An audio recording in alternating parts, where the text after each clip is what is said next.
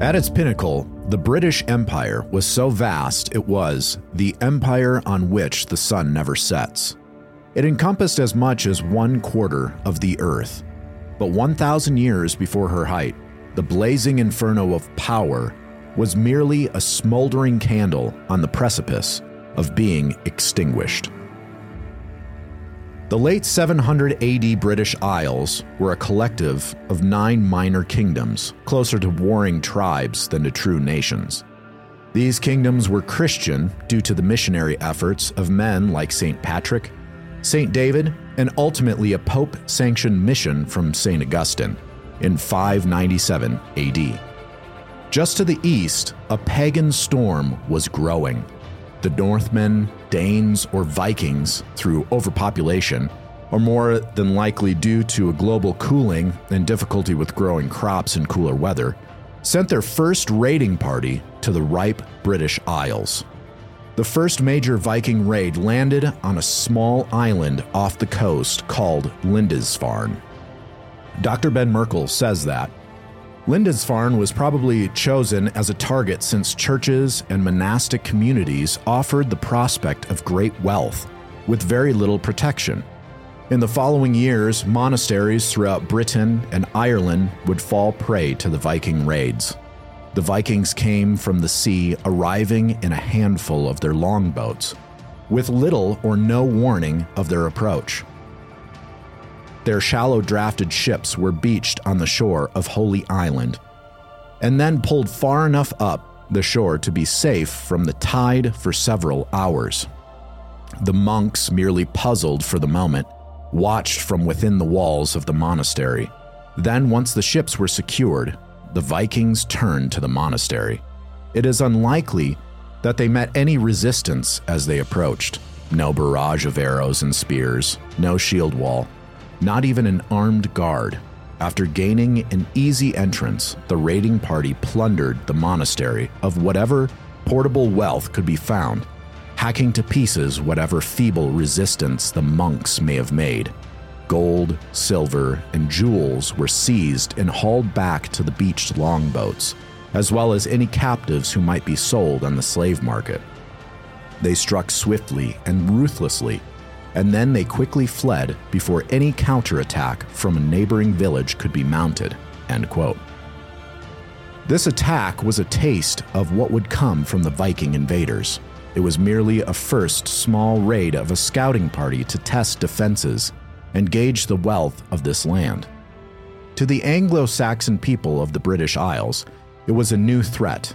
But one has to ask, was it only a threat from a hungry pagan tribe, or was it more? Could this be a sign of God's judgment? In answer, an Anglo-Saxon historian offered his observation. In the year 793, terrible portents came over the land of Northumbria and miserably afflicted the people. There were massive whirlwinds and lightnings, and fiery dragons were seen flying in the air. Immediately after these things, there came a terrible famine. And then, a little after that, 6 days before the Ides of January, a harrowing of heathen men miserably devastated the Church of God on Lindisfarne by plunder and slaughter. End quote. This raid at Lindisfarne became a wave of attacks from the pagan Northmen. They targeted monastery communities, bathing the walls of these holy places in the blood of priests in their brutal attacks, and plundered all silver and gold as well as people for the slave trade. They had no regard for the Christian churches or their sacred items. Modern scholars confidently declare that the Vikings were opportunists, which proved to be true, but that the targeting of monasteries was merely because of their poor defenses and the wealth they contained. But was there more to the invasion than mere opportunism? Was the targeting of these Christian places of worship a coincidence? Alcuin, a former clergyman from York and a leading scholar in Charlemagne's court, wrote the following: "For nearly 350 years, we and our fathers have dwelt in this most beautiful land, and never before has such a terror appeared in Britain, such as the one that we are suffering from this pagan nation. Nor was it thought that a ship would attempt such a thing. Behold the church of St. Cuthbert, splattered with the blood of the priests, plundered all of its treasures. A place more venerable than anywhere in Britain is given over to pagan nations for pillaging. The heritage of the Lord has been given over to a people who are not his own, and where the praise of the Lord once was, now is only the games of the pagans. The holy feast has been turned into lament. Carefully consider, brothers, and diligently note, lest this extraordinary and unheard of evil might be somehow merited by the habit of some unspoken wickedness. I am not saying that the sin of fornication never appeared before among the people. But since the days of King Alfred, fornications, adulteries, and incest have inundated the land such that these sins have been perpetrated without any shame, even against nuns who have been dedicated to God. What can I say about greed, robbery, and perverted judgments? When it is clearer than day how much these crimes have flourished everywhere, and it is witnessed by a plundered people." End quote. Alcuin continues in a second letter to Higbald, the bishop of the plundered Lindisfarne. In his correspondence, he sternly admonished the Christians of Lindisfarne that a disaster of this magnitude must be answered first and foremost with repentance, lest further catastrophe follow. He wrote, "What confidence can there be for the churches of Britain if St. Cuthbert, with such a great number of saints, does not defend his own? Either this is the beginning of some much greater anguish, or the sins of the inhabitants have demanded this. Clearly it has not happened by chance, but it is a sign that this was well deserved by someone. If there is anything that must be set right in your grace's behavior, correct it swiftly." End quote. Perhaps it was too late for the people to turn back. God is slow to anger and abounding in steadfast love. But maybe the people of the British Isles had stored up too much unrepented sin for too long. Maybe the long fuse had smoldered all the way down. Whatever the reason, God's judgment through the pagan Viking instrument had begun. After 72 years of intermittent Viking raids, there was a sense of terror and constant anxiety that had spread among the Anglo-Saxon peoples. Another Viking attack came, though, unlike the raiding parties that had sailed to the island before. This time, it wasn't merely a raiding party. It was a full-fledged army. At 5,000 strong, the Viking army marched into the Anglo-Saxon kingdom of Northumbria and launched a surprise attack on November 1st, All Saints' Day. It was not by accident the Vikings attacked on this holiday. They knew the Northumbrian capital city of York would be filled to max capacity, making troop movements difficult. There was also the benefit that the Northumbrian noblemen would be in attendance with their wealth on full display. The Vikings quickly took the unprepared city. A few months later, the Northumbrians attempted to retake the city. The initial attack went well for their army. It appeared initially that the Vikings were caught unprepared, or they were unfamiliar with the tactics of defending a walled city. The Northumbrian army breached the walls and, to their surprise, entered a quiet city. They navigated the narrow city streets, looking for signs of their Norse enemy. Suddenly, they were ambushed, both inside and outside the city walls. The Anglo-Saxon King Eal was captured. The Viking lords made an example of the king by sacrificing him to their god Odin. The monstrous ritual sacrifice was called the Blood Eagle. The king was held face down in the mud and manure-covered cobblestone streets.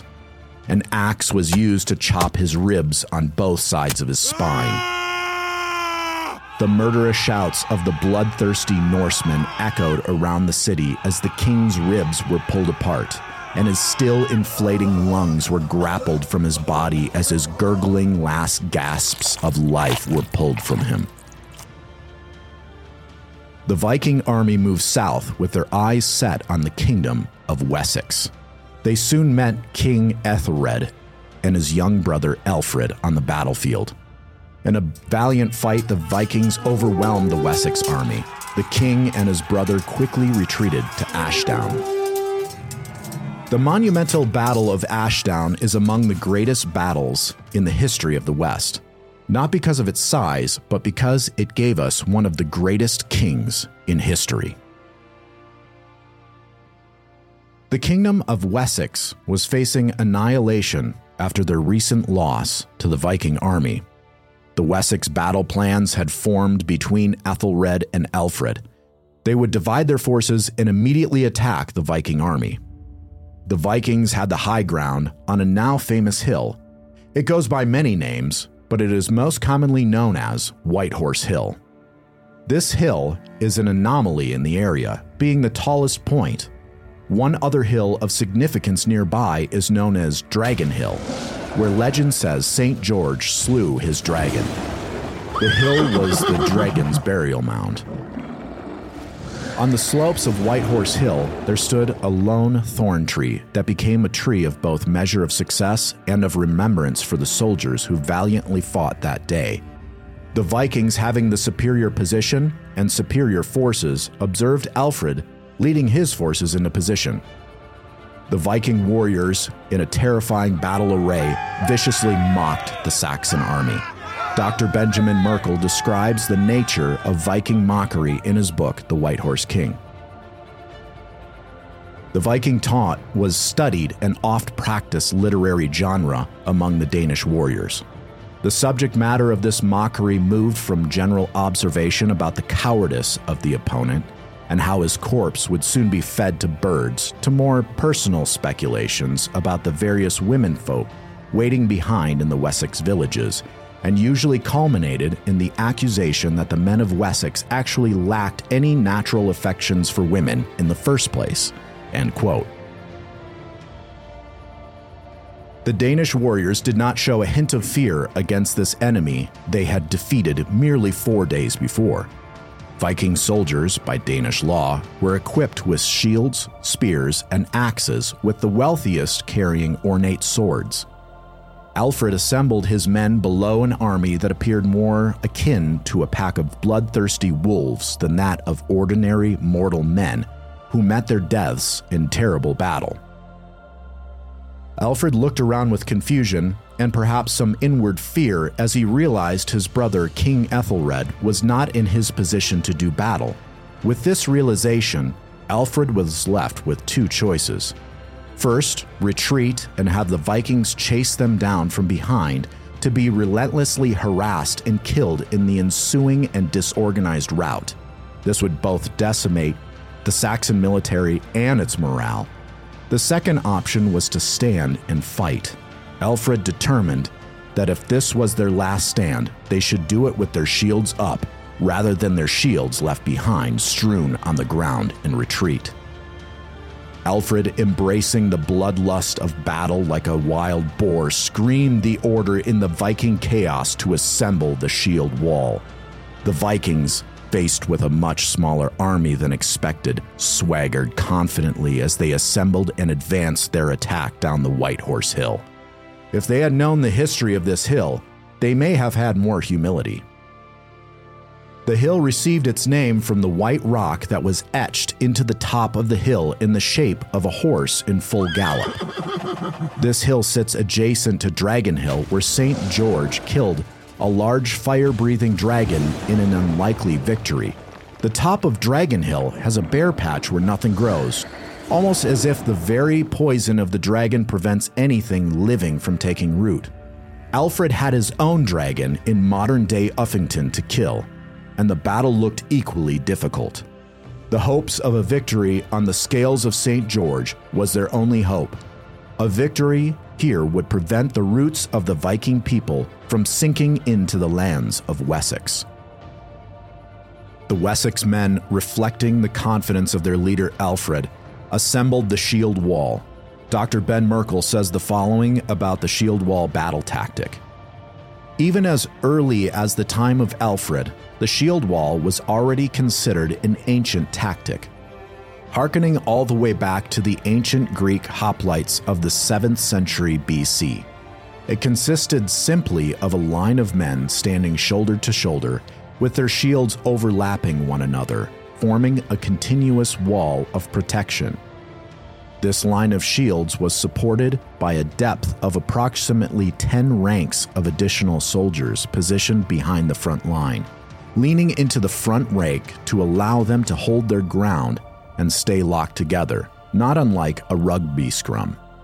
This tight formation had the potential to be virtually impenetrable, provided that the courage and endurance of the soldiers held. End quote. The Anglo-Saxon culture demanded that a leader was, in fact, leading and not directing without risk of harm. Alfred was a leader down to his bones. He had not only assembled the shield wall, but joined at the front. Battle commands and troop movements could not be directed over the cacophony of battle. As long as the men along the shield wall saw their leader fighting, they kept fighting. As soon as their leader fled, they fled. The deep ranks of men were grist for the shield wall mill. The shield wall would grind in battle, as shield pushed against shield, spears prodding to find flesh in the small gaps created by the pushing men. In the shield wall, the spears, not the sword or axe, was the most formidable weapon. Spears were better at snaking through the wall, whereas slashing weapons became a hindrance due to this brute force shoving match. As dangerous as a spear was to the shield wall, the danger of cowardice was much greater. Many men could fall to the wounds of a spear without danger to the morale of the men. In battle, men are wounded and killed in the fight. To a point, seeing a brother in arms take wounds in the glory of battle acts as spurs in the side of a war horse, feeding the battle lust and the fervor of battle. However, if there are cowards in the shield wall, then the entire army is at risk. One man fleeing was worse than many men being killed or wounded. A single coward seen running for his life was at risk of taking the heart of the entire army from them. As a result, such a man fleeing would cause a cataclysmic collapse of the shield wall, and the repercussions would be a decimation of that army. As soon as men began to flee, there would be no protection. The army would be routed from behind as they were run down, axes and swords finally free to swing at the backs of retreating men. One coward could lose an entire battle. That day on White Horse Hill, the Norsemen did not encounter a coward. They encountered a wild boar of a man. Alfred, leading from the front, pushed with his men. The much smaller army, taking courage from their leader, pushed the enemy back up the hill. The Vikings had underestimated the leader of this small band of men. In spite of their fervor, the Wessex men began to take losses from the ferocious spears and axes of the Viking warriors. When a man was injured or killed in the wall, it was vital that the man behind him filled the gap. Any hesitation would give the enemy a breach that they would fill with dangerous warriors. The breach would cause the strength of the wall to become a weakness in the battle formation. The men of Wessex filled the gaps without hesitation. The next man, knowing his duty, filled the gaps. The battle had reached the precipice. One side had to give because of exhaustion from the grueling battle of shield-to-shield pushing. The men of Wessex had thought their pagan enemies were invincible. The resignation of glorious death was suddenly replaced with shock as the Viking lines disintegrated. The massive Norse shields were replaced with the backs of the fleeing men. At long last, King Ethelred had arrived at the battle. Until then, the Vikings assumed they were fighting the entirety of the Wessex army. Then the king, with the other half of the army, charged into their flank. The rout was on, and the Norsemen were slaughtered in their retreat. The King's Hall podcast exists to make self-ruled men who rule well and win the world. Well, gentlemen, welcome to this episode of the King's Hall podcast. I'm one of your hosts. I'm Eric Kahn, joined by Pastor Brian Frenchman Sauvé. That's actually not my middle name. I think I just changed it. It's pronounced Charlemagne. Charlemagne. Brian Charlemagne Sauvé. I'll accept that. Thank you, Eric. We're also joined by Mr. Dan Burkholder. This is going to be a tough episode for you, knowing that your people were utterly slaughtered and defeated. I mean, those cowards. Those cowards. If only that was the last battle, though. I know. It wasn't. There's a lot more battles. Yes. Gentlemen, we've been gearing up for this one. I'm just kidding. I'm not pro-Norse paganism. Your people did a lot more raping after that. I'm pro that they actually converted to Christianity. They did convert. That is convert. And fought in the Crusades. So it was sort of like convert or die. Gentlemen, this episode in particular, I think we've been talking about Alfred. This is one of the episodes where I think for us, maybe kind of reading Alfred, Ben Merkel, talking to him, in a sense, sort of inspired the whole season. There's just something about Alfred and this guy in particular, Dan, that is inspiring. I think part of it, as we'll get into in this episode, it's sort of the typical underdog story. He's the guy with his back against the wall, all that good stuff. But just excitement level on this one. Obviously, you did a lot of the work for this episode. No, it's very high. Well, I didn't name my son after Alfred. So that's Brian Sauvé over there. Pour one out for King. And not just Alfred Kingsley. Alfred Kingsley. I just want to make sure everybody, nobody misunderstands. It is. It's like when Aslan is like, the talking lion is Jesus, right? I want people to be like, this king was named after the great. There's no mistaking. We actually had two children in the church after all of our Alfred talk. So we had two Alfreds. We had two Alfreds. What an amazing name. Gentlemen, the other thing that's interesting about this episode, as we talk about excitement, you think about Crusaders, they all have to have armor. I was thinking about, we received the body armor from Premier Body Armor, one of our sponsors.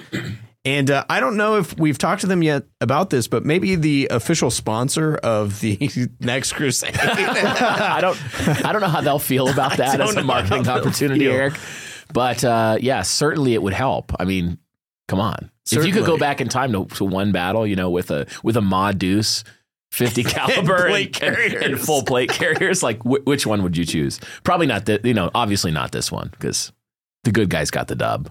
But it would definitely help. Yeah, it's an important battle. Speaking of important battles and important content, Dan, we want to let our listeners know the Deus Vault, which is the Patreon exclusive show. Recently, we published an episode on Christopher Columbus. Was he the last crusader? Was he, Dan? I don't know. We'll see what happens. You got to listen to the episode. Future. Wow, that was a masterful tease. Yes. A masterful tease, guys. One of the other things we'll be talking about in this episode, we're going to be talking about Alfred, but not everything. There's actually quite a lot to cover about Alfred. So upcoming episodes of the Deus Vault, we're also going to be talking about a very important principle, really the theme for the next conference here, June 6th through 8th in Ogden, Utah. But Alfred's Burroughs, this is pivotal for understanding Christendom and kind of, Brian, a lot of concepts that we take for granted, educational reforms, those sorts of things, I think will be really important as we continue in the season. Yeah, those kind of communities are highly applicable. The principles of them to thinking through life in semi-hostile territory today and figuring out both defense, depth, and all of the constituent parts of a community that's not just durable and can withstand attack, but is also worth preserving from attack. Because those aren't the same thing. I mean, you could have a community that exists, but what is it making? What is it producing? And I think Alfred got that. Yeah, absolutely. The culture needed to be there at the center from the church and the people on out. Yeah, well, it's sort of the, Lord of the Rings, loving what's behind you. Yeah. Loving your culture. More than, hating the enemy, that sort of thing, and really having both in place. Brian, I want to start with you as well. As we look at this episode, as I said before, everybody loves this come from behind, Hail Mary, underdog story. I know you're following the Super Bowl. When you have the last man drafted playing quarterback in the Super Bowl for the New York Knicks, follow me now. I am genuinely have never Brian. heard of this until this moment. Until this moment. You could have put me on like Who Wants to Be a Millionaire, $1 Million Question, Phone a Friend. You're going to do a phone a You got to friend. walk me through Yes. this because I have no idea what you're talking about. But yeah, you can definitely identify, maybe not with Brock Purdy since you don't know who that is. I have no idea. But I'm with sorry. the underdog, the guy who is an unlikely hero. And we have Alfred in this situation. But I just want to ask you, what do you think about, the human psyche that resonates with that particular type of story? Why do we?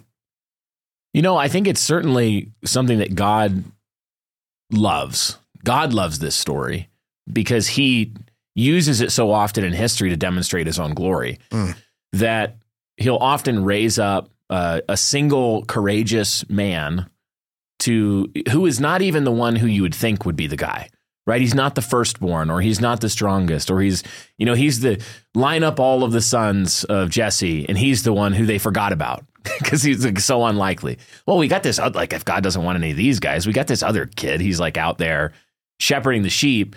Or Gideon, who's, at first doesn't seem like until the Spirit of God comes, is courageous. I do think when you get this mixture of the judgment of God coming on his people, the chastening discipline of God, that in the midst of that, this is just a storyline that he has woven into so many of his stories. Ultimately, I think because the master hero tale just is an echo from the story of the gospel, where the God-man faces down all of the hordes of death and hell and sin by himself, and he conquers by dying. Right? He goes out and then he chooses 12 like undereducated, mainly blue collar guys, along with some enemies of state and enemies of the very people of God, the tax collector. And he's like, okay, now I've won the principal victory. Now you guys go out and here's your mission: just take over the whole world. That's it. Just baptize all the nations, teach everybody to do everything I said. And they're like, all right, we got this. So I think there's something, because God wove that story into the fabric of the world. I think he also wove that story into the fabric of the human soul. And then the last piece for me is to notice, to get all of that, which I think most of our listeners, they get that. But then to see that God didn't stop telling stories in 32 or 33 AD. God is still telling that story. God is still sovereign over history. God is still the one who's orchestrating armies of Norsemen and the beleaguered forces, I guess, of God's people, you could say. There, like, he's still telling that story, and he didn't even stop then. He's still telling that story today. Yeah, I think it's amazing. It reminds me of the G.K. Chesterton quote. He says this: "The one perfectly divine thing, the one glimpse of God's paradise given on earth, is to fight a losing battle and not lose it." Yeah. Again, capturing really, I think, what you were talking about. Dan, your thoughts on that? Well, I think this story really resonates with Brian, especially because you see David and Alfred, King David and King Alfred, both youngest sons. Alfred, I mean, he had all of his brothers were killed in front of him. He was unlikely to become king. Kind of sickly. He was, he was kind of sickly, but he was a youngest son. And I think it just shows to Brian that, you know what, the youngest sons, they don't have to be petulant, spoiled. No, they can brats. be. They could be kings. It's possible. They can truly rise up and above their station, win glory above their station. Absolutely. Well, often, this is funny that you mentioned that, Dan. Because I take it that Brian is the youngest son. I'm the youngest son. And in British estates, often, because of the inheritance of the firstborn, youngest sons, they didn't have an inheritance often that was of much note, even among lordly and noble houses. So youngest sons would often be the ones who would go out, and they'd be like, well, there's nothing here. And so I'm going to India, like the colony there. It's like a young lion leaving the pride to go make it on his own. I'm going to go win glory myself. And then they come back and they're like, oh, how are you doing, older brother, here holding down the fort, of the estate that you got to inherit? I bet you've been going on a lot of fox hunts. Well, I started an extremely profitable sugar plantation, and now I am a lord of Jamaica, or something like.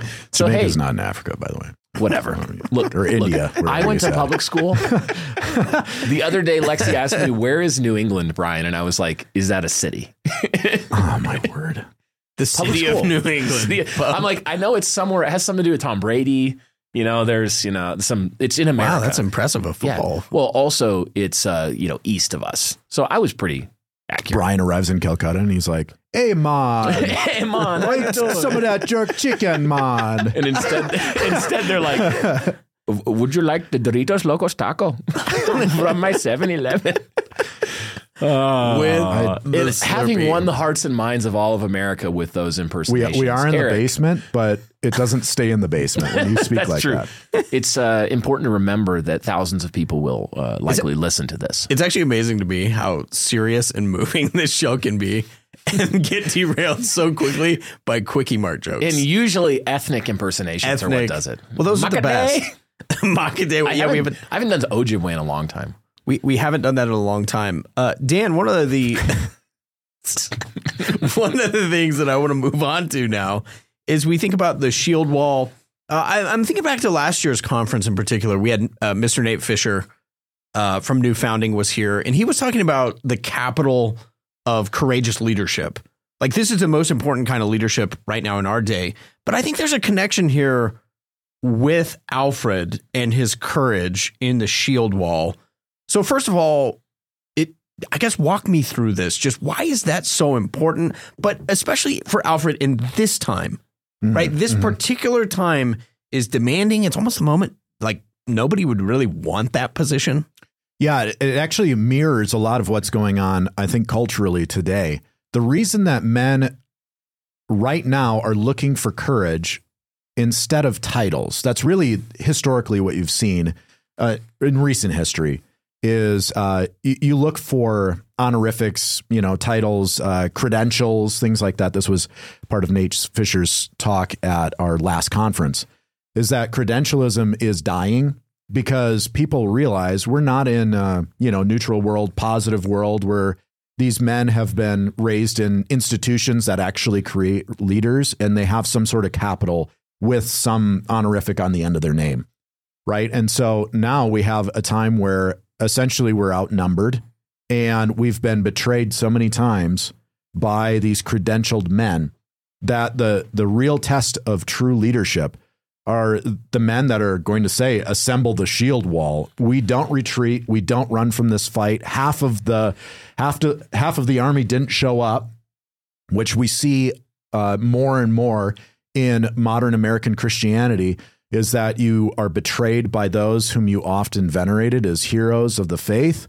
They will stab you in the back and they will take half the army from you. And so you are looking for men that will actually lead from the front. As the saying goes, gold is the money of kings, silver is the money of gentlemen, but debt is the money of slaves. If you're tired of seeing your wealth sapped by the silent theft of inflation, consider adding gold to your financial plan. Gold and silver have been recognized as sound money and a store of wealth for centuries.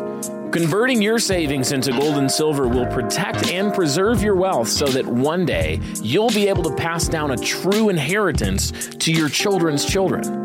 That's where our friends at Alpine Gold Exchange come in, offering 0% buy-sell spread, gold leases with up to 3.5% annual return, paid in gold, by the way, and secure vaulting right here in Utah. Alpine Gold approaches every transaction with fairness, honesty, and respect, reflecting a strong Christian business ethic in all that they do. Head to ogden.gold today or tap the link in the description to sign up or schedule an appointment to speak with an Alpine Gold advisor today and see what would best serve your family. And just so you know, if you schedule a call, you'll be speaking with Jace, Ethan, or Stu, 3 members of Refuge Church right here in Ogden. Head to ogden.gold and check it out today. Today's episode is sponsored by Premier Body Armor, your top choice for safeguarding your family. What sets them apart? Well, Premier isn't here to convince you to wear a plate carrier around town. Nope. They're focused on innovating armor right into your normal everyday life. Think bulletproof laptop case or lightweight armor insert that fits into your favorite bag and stops most handgun, shotgun, and even rifle ammunition. Unlike much of the tactical industry, choosing Premier Body Armor not only ensures that you're getting amazing armor, but you'll be doing business with a family-owned Christian company. Visit PremierBodyArmor.com today and use promo code KINGSHALL for 10% off your order today. Got questions? Reach out to customer service or send their president an email directly at alex@PremierBodyArmor.com and you can speak to him yourself. Don't wait to invest your family's security, but reach out today to Premier Body Armor. Don't carry a bag? No worries. How about a moisture-wicking athletic t-shirt with minimalist and lightweight soft armor panels built in? Check the link in the show notes or visit PremierBodyArmor.com today.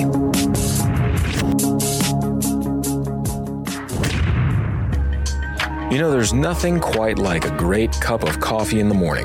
Here at New Christendom Press, we've really been enjoying coffee from our friends at Squirrely Joe's Coffee, a family-owned coffee company from Illinois. Joe and his wife Rachel put a ton of effort into quality roasted beans and wholeheartedly support us in our vision to bring all of Christ to all of life.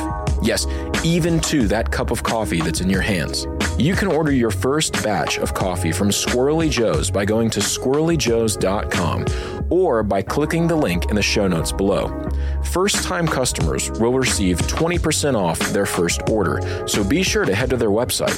Again, that's Squirrely Joe's at squirrelyjoes.com. Let them help you in your mission while you help them in theirs. Caffeinating the modern Reformation. Do you desire to be shrewd financially for the sake of your family and future generations? Well, we know that a robust society depends on getting this right. Success in building and passing on personal wealth. Let's be mature, responsible leaders with the resources God expects us to turn a profit on, to love our children and children's children well.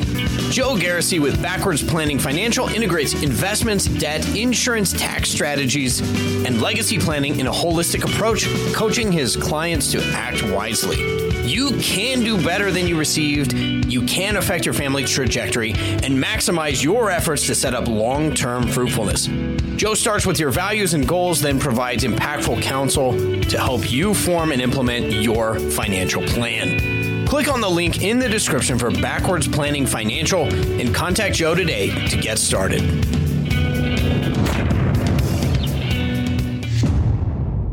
Red meat is a staple of a healthy protein-packed diet, but not all meat is created equal. That's why we buy our meat from Salt and Strings Butchery. Salt and Strings is owned and operated by our friends Quinn and Samantha Bible, and the meat they offer is raised, harvested, and processed exclusively in Southern Illinois. It's cut and packaged by our friends Quinn and Anthony, and not only is it the best meat we've ever had, well, all their meat is sourced from local farms that share our Christian values as well. Salt and Strings is now offering a beef and hog box that can be shipped directly to your door. The 15-pound beef box features 100% black Angus beef and includes ribeyes, T-bone, sirloin, chuck roast, fajita meats, and ground beef. The hog box features premium Duroc pork, including 8 thick pork chops, one of my all-time favorite pork steaks, cured and sliced bacon, ground pork, bratwurst, and breakfast sausage links. Right now through the end of March, you can get $20 off your next order with the code KINGS. That's KINGS, KINGS. Use that code, follow the link in the show notes to place your order today, or you can go to saltandstrings.com. Be sure to follow them as well on Instagram. Well, and I think, too, if you look at our day, and, you know, obviously sort of fast forward, but you look at guys like maybe like a Dusty Devers. I think like in our circles, this is why it's such, I guess, just an encouragement. It sort of draws men to himself because, Brian, in the midst of what we've seen in the evangelical world, we haven't seen a lot of courage like this. We haven't seen a guy say, this is God's word. I'm not apologizing. Let's go. Yeah. I like think about where this happens as well. What kind of marketplaces and where the stands have to happen. A lot of the time right now, they're in the realm of words. Where are you willing to say the thing that you know has just instantly lost you all possibility of patronage from the elites, from the in-group of the world, from their inner ring, when increasingly in the evangelical world, that's who they're signaling to for support, the Russell Moores of the world. And in our world, we tend to think like those people's name is mud in our kind of circles. But a lot of the time we forget how insulated we are and how small we are in the broader world, that there are still massive political tokens, financial tokens to be gained from being a traitor like Dan said, from being the guy that you're actually, instead of fighting courageously, not only are you not doing that, you're actively warring against your own people. There's still a lot of power and prestige and seats at important, quote unquote, tables to be had by doing that.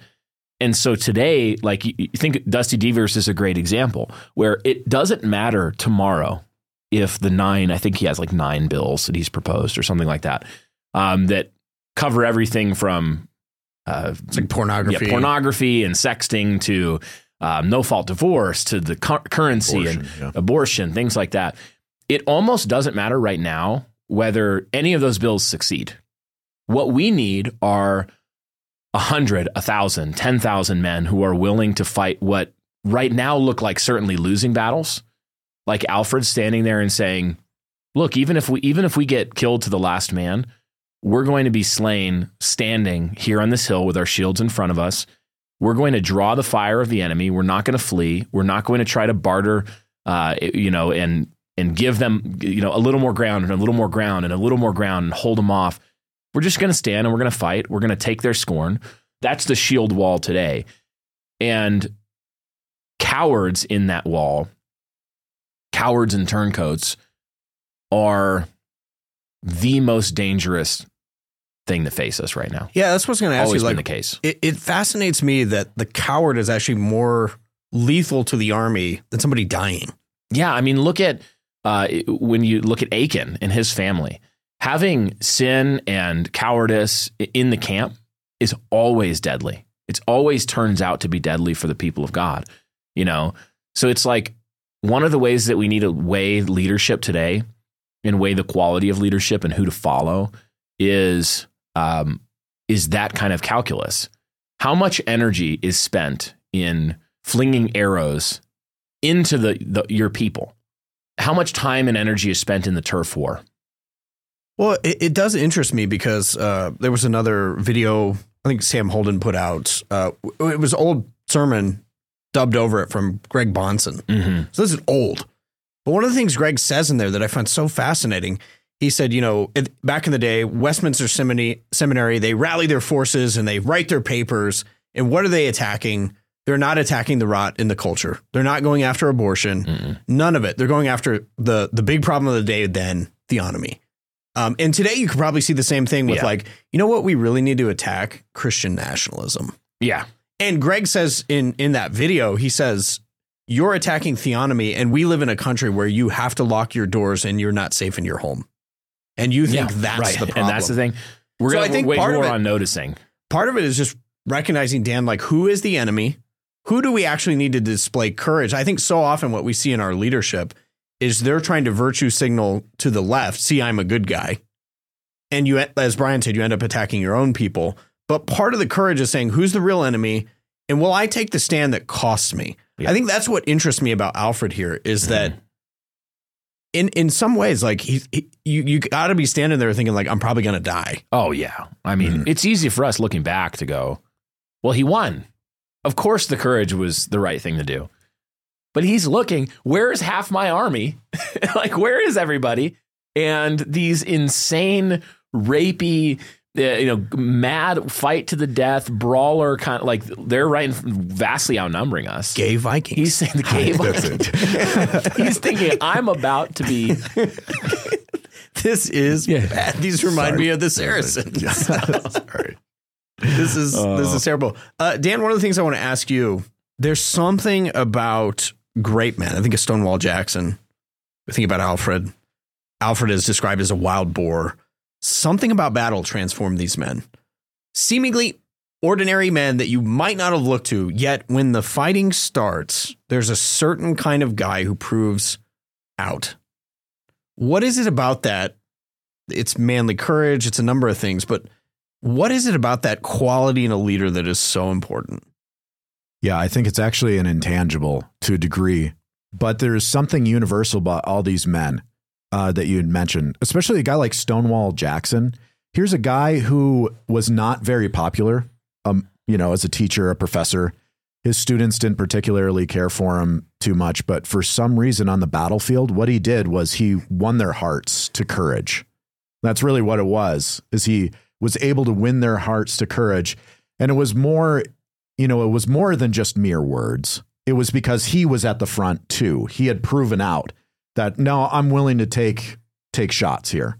I'm willing to be fired at. I'm willing to be on the front line. He was actually risking something. That's right. And that's what Alfred did as well. It's why this story is particularly inspiring to me, is because you actually see this was an expectation in the Anglo-Saxon culture, is that the leaders had to lead from the front. He was in the middle, in the front of the shield wall, and the men to his right and to his left were his lords that he had given gifts to, and they had given him their vows that they would stand in battle.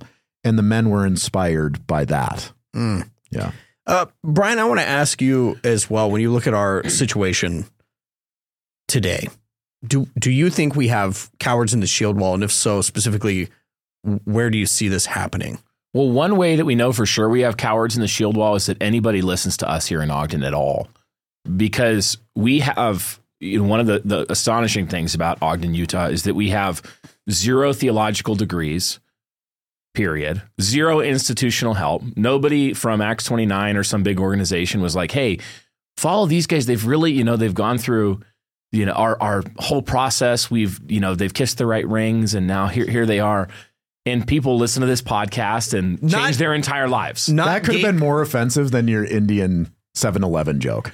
No, but by the way, it is true though. It's like not gatekeeper approved. Yeah. Well, and why it's actually funny to me. It's because, over and over, what did we have to do? We had to just notice something, fight a big battle in our own midst first, like in our own, okay, we think this is true. We're going to stand here and we're just going to say the true thing. And most of the time it's like not in the most sophisticated, again, we can't appeal to degrees. It's not like this high learned. For the most part, we've just kind of figured this thing out as we go. And I'm not trying to toot our own horns. I'm saying that this is a pattern generally right now in the Christian landscape, is that because one of the reasons credentialism is dying is because all of those processes to appoint the voices, the people you should listen to, ultimately what they produced were cowards who gave way at exactly the point of the enemy's attack over and over and over again until they had given away all of the institutional power that good Christian men for a century plus had built. So they gave all of that away. And now people are looking around, and what are they actually looking for? Most often the thing they're looking for is simply courage at the points of attack, courage on issues like feminism, courage on issues like race and racism and DEI and all of these equity inclusivity things, courage in the front of, a million different issues where the leaders have given way. So I know that there are cowards in the shield wall today, partly because we even exist, right? Yeah, I think that's really true. Obviously, you could think of people like the Gospel Coalition, the Russell Moores of the world, David French's, people like this. Dan, what else, I guess, comes to your mind when you think of cowards in the shield wall? Where do you see it? Well, just piggybacking off of Brian's point that the mere credentialism isn't enough because it's lost credibility because of the production of cowards. But the thing that I think is easily missed is that that's actually the aim. Yeah, that's it what was actually the aim was to produce cowards. And so you see in this battle at Ashdown, which honestly was a small battle. It was like, I'm surprised it's even made it into the footnotes of history. There's very little recorded on Alfred, but what you really see is a good image of what we have today. So you have these Vikings that had fully embraced their sexual immorality. They'd embraced slavery, human sacrifice. And you see similar things today. But because there were no cowards in Alfred's army, they were able to stand and fight from this pagan onslaught. Mm-hmm. But today we have cowards in the shield wall who are not fighting. Not only are they not fighting, but they encourage others to not fight. They're actually actively leading in their cowardice to cause Christians to retreat, and to cause the rout to happen. And you see this with institutions and churches falling. Yeah, usually attacking people who do fight. That's right. Exactly. The sin, and it proves your point, Dan, that what they're trying to create is cowardice, is that the one sin that the elites will go the hardest against is fighting. And it's fighting the thing that is not regime approved. You are not allowed to notice that. You are not allowed to fight that. You're not allowed to name that. You're not allowed to write on that. You're not allowed to podcast on that. You need a hush hush. This is when backroom conversations happen, when text messages are sent and phone calls happen behind the scenes and say, hey, you can talk about anything, but you can't talk about that. You got to quiet down about that. Those are where you start to see the cowardice. Well, and where people are retreating precisely at it's like, no, the Norsemen are there. Like, we got to talk about that. We got to go attack there. And if you start to rally people. And it seems like you've got problems in your own camp. Let's let the Norse worry about themselves. Yeah, exactly. It's like as soon as you start rallying people and there becomes a momentum towards this, you will see 50 different strategies unfold to attempt to geld that force, to say, you better not march over there.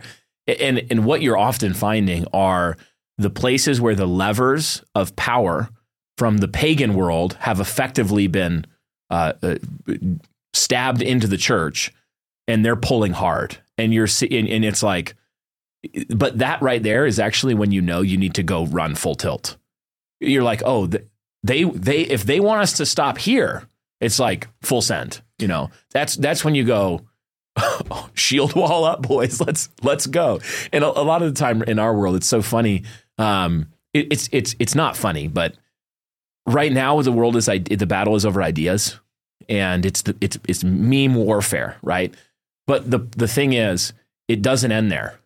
If you lose the battle of ideas, the next kind of warfare is back to Alfred and the Norsemen. It's back to, they're actually enslaving and killing and destroying whole civilizations. Yeah, it's interesting because I was thinking of Michael Walsh's book, Last Stands. And it's a concept you find in Churchill, but also Michael Walsh catalogs in Western civilization all these times in which Western peoples fought to the death, including the Spartans. That would be like one of the greatest examples of the 300. We can think even of like Gideon's 300. But it's interesting because they say, and now Alfred, who clearly knew his history, if a people will fight to the death, they usually come back.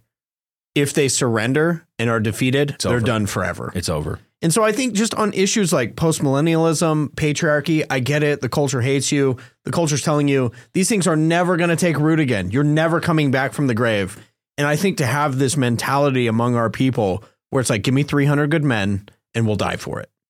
And you even think about the Spartans, they stopped the Persian invasion. Yeah. There would be no Western civilization without 300 good men defending the gap. Yeah. And so I think that's what we have to do. The other thing I would say about Alfred, I love this picture of when you read the account of Ashdown, it's simply to him a matter of duty. He says, my brother's not here. Yeah. This is my duty.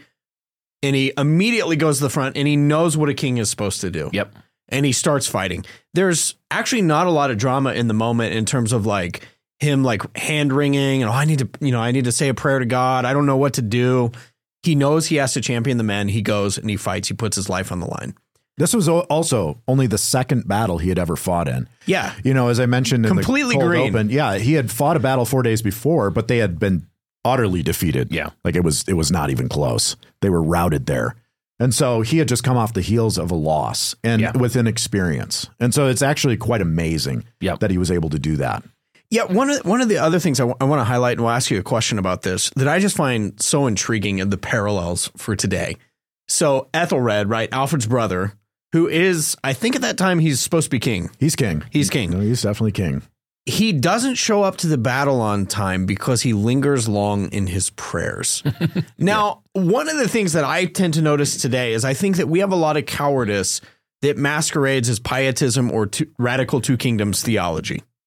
So I want to ask you about this. Do you agree? Do you see sort of this bent where I see a lot of the people, you talked about them before, a lot of the people who are most upset with the Dusty Deevers is like the pietistic camp.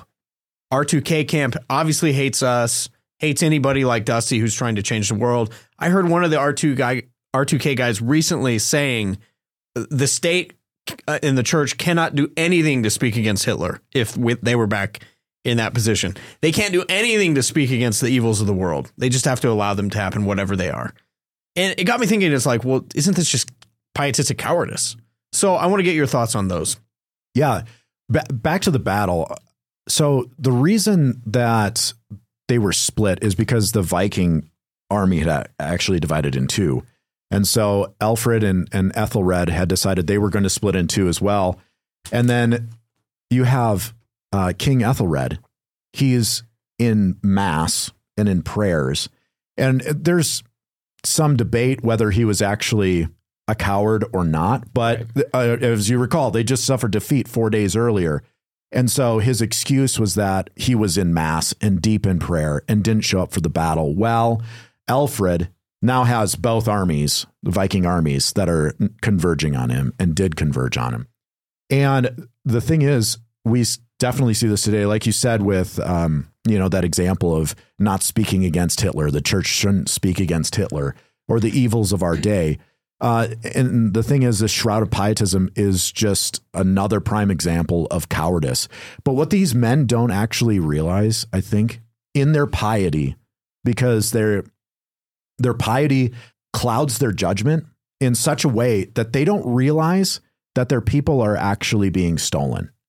Like their people are actually being stolen and they're doing nothing to stop it. And in fact, are fighting a counter war against those who are fighting. Not to belabor the point, but this is definitely alive and well right now. And I think that is another prime example of cowardice. Yeah, you see a big tell for cowardice in the church is when you find that inaction is being promoted as a theological value. In other words, again, the thing that will get you in the most trouble is fighting certain issues, and many of them are political issues, standing up and saying they're moral, political, ethical issues. Like, no, the church can't give way here. We're being counter-discipled here. We have to stand up on something like sexuality. We have to stand up on something like, today, one of the biggest issues that is a hot button politically outside the church as well is this immigration issue, like illegal immigration, where North America is being functionally invaded by millions upon millions of immigrants. And we know that the left is leveraging this in order to create voters to bolster, consolidate their power, and ultimately progress and put forward an antichrist regime, politically speaking, on the whole world. That's what they're trying to do. And so you'll see, though, as soon as fundamentalists stand up and start saying this is not okay. In fact, if we would just go back to the doctrines of our forefathers and understood how they thought about things like nations, and we look at Stephen Wolfe's book, we go back and we say, how did the reformers think about nationhood and how the civil father and the city father ought to protect the commonwealth, and all of these ideas? As soon as you start to recover those and say, wait, that actually applies here. This is not just a political issue. This is a spiritual issue. There's an antichrist propaganda and machine that's rolling forward to not just win a political victory, but actually ultimately win in an asymmetrical war against Christianity, right? We know this. What happens the second you start rallying around and saying, we're going to fight on this front? Mm-hmm. You immediately get 15 regime theologians who are saying, well, you hate the gospel and missions because, look, the mission field is coming to you. And how dare you fail to love orphans and widows? And haven't you read the Good Samaritan? And they do really bad theology. They do a lot of proof texting. But what are they doing? They are fighting against they're fighting against Christians actually fighting the correct fight.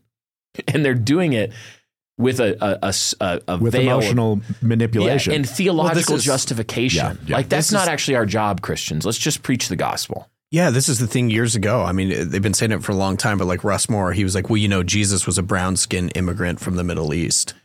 Right, no, but except that he wasn't. But I mean, none of which go is ahead. True. Go off, King. But even the new commercial series, like the He Gets Us, it's like, two immigrants like beating the tar out of each other. It's like domestic violence. And they're like, have your relationships ever been strained? Jesus gets you. I'm like, wait, I don't understand what is happening. Hang on here. just a second. Hang on just a second. It's a classic move, but it's just you get regime theologians will always protect the interest of the regime, and they will weaponize theological justifications in order to keep the people conveniently inactive. Well, this is the whole David French, Russ Moore, and whatever the Chinaman guy is, that they do this theology series together. But the whole thing is the church. They were talking about the church is not a place to talk about politics. You need to be completely neutered from these conversations. Meanwhile, they're pushing 100% like leftist political theology. Right. The church is not a place to push politics, but if you love your neighbor, get the vax and unlimited immigration. Yeah, that's right. That's not political. Those are gospel issues. That's not political. And it's just, if what we need to do is train the people to see through that and actually say, okay, here's a prerequisite for a leader in the camp. You have to be a guy that has consistently for the last 5 years or however long stood up in the pulpit and poked the gods of the age in both eyes and been willing to say to your church, even if you fire me, I'm not going to back down from this. Even if the elder team runs political maneuvering against me, I'm not going to give in to this. I would rather be unemployed than to be a regime theologian. Like, those are the issues today, again, that are creating this system of the trust economy where the credentialed are losing and they know it. And that's why they're shrieking so loud right now. Yeah. They're losing. And people who are simply, often bubbas, like guys that are not elites in any sense of the word. They're just normal pastors. Like us. Guys, I'm describing. Dan's describing me and Dan. They are midwits, you know. It's like, you know, on the meme, you know, the bell curve meme, and you got the monk and you got the simpleton, and then you've got the midwit in the middle. We're like on the left.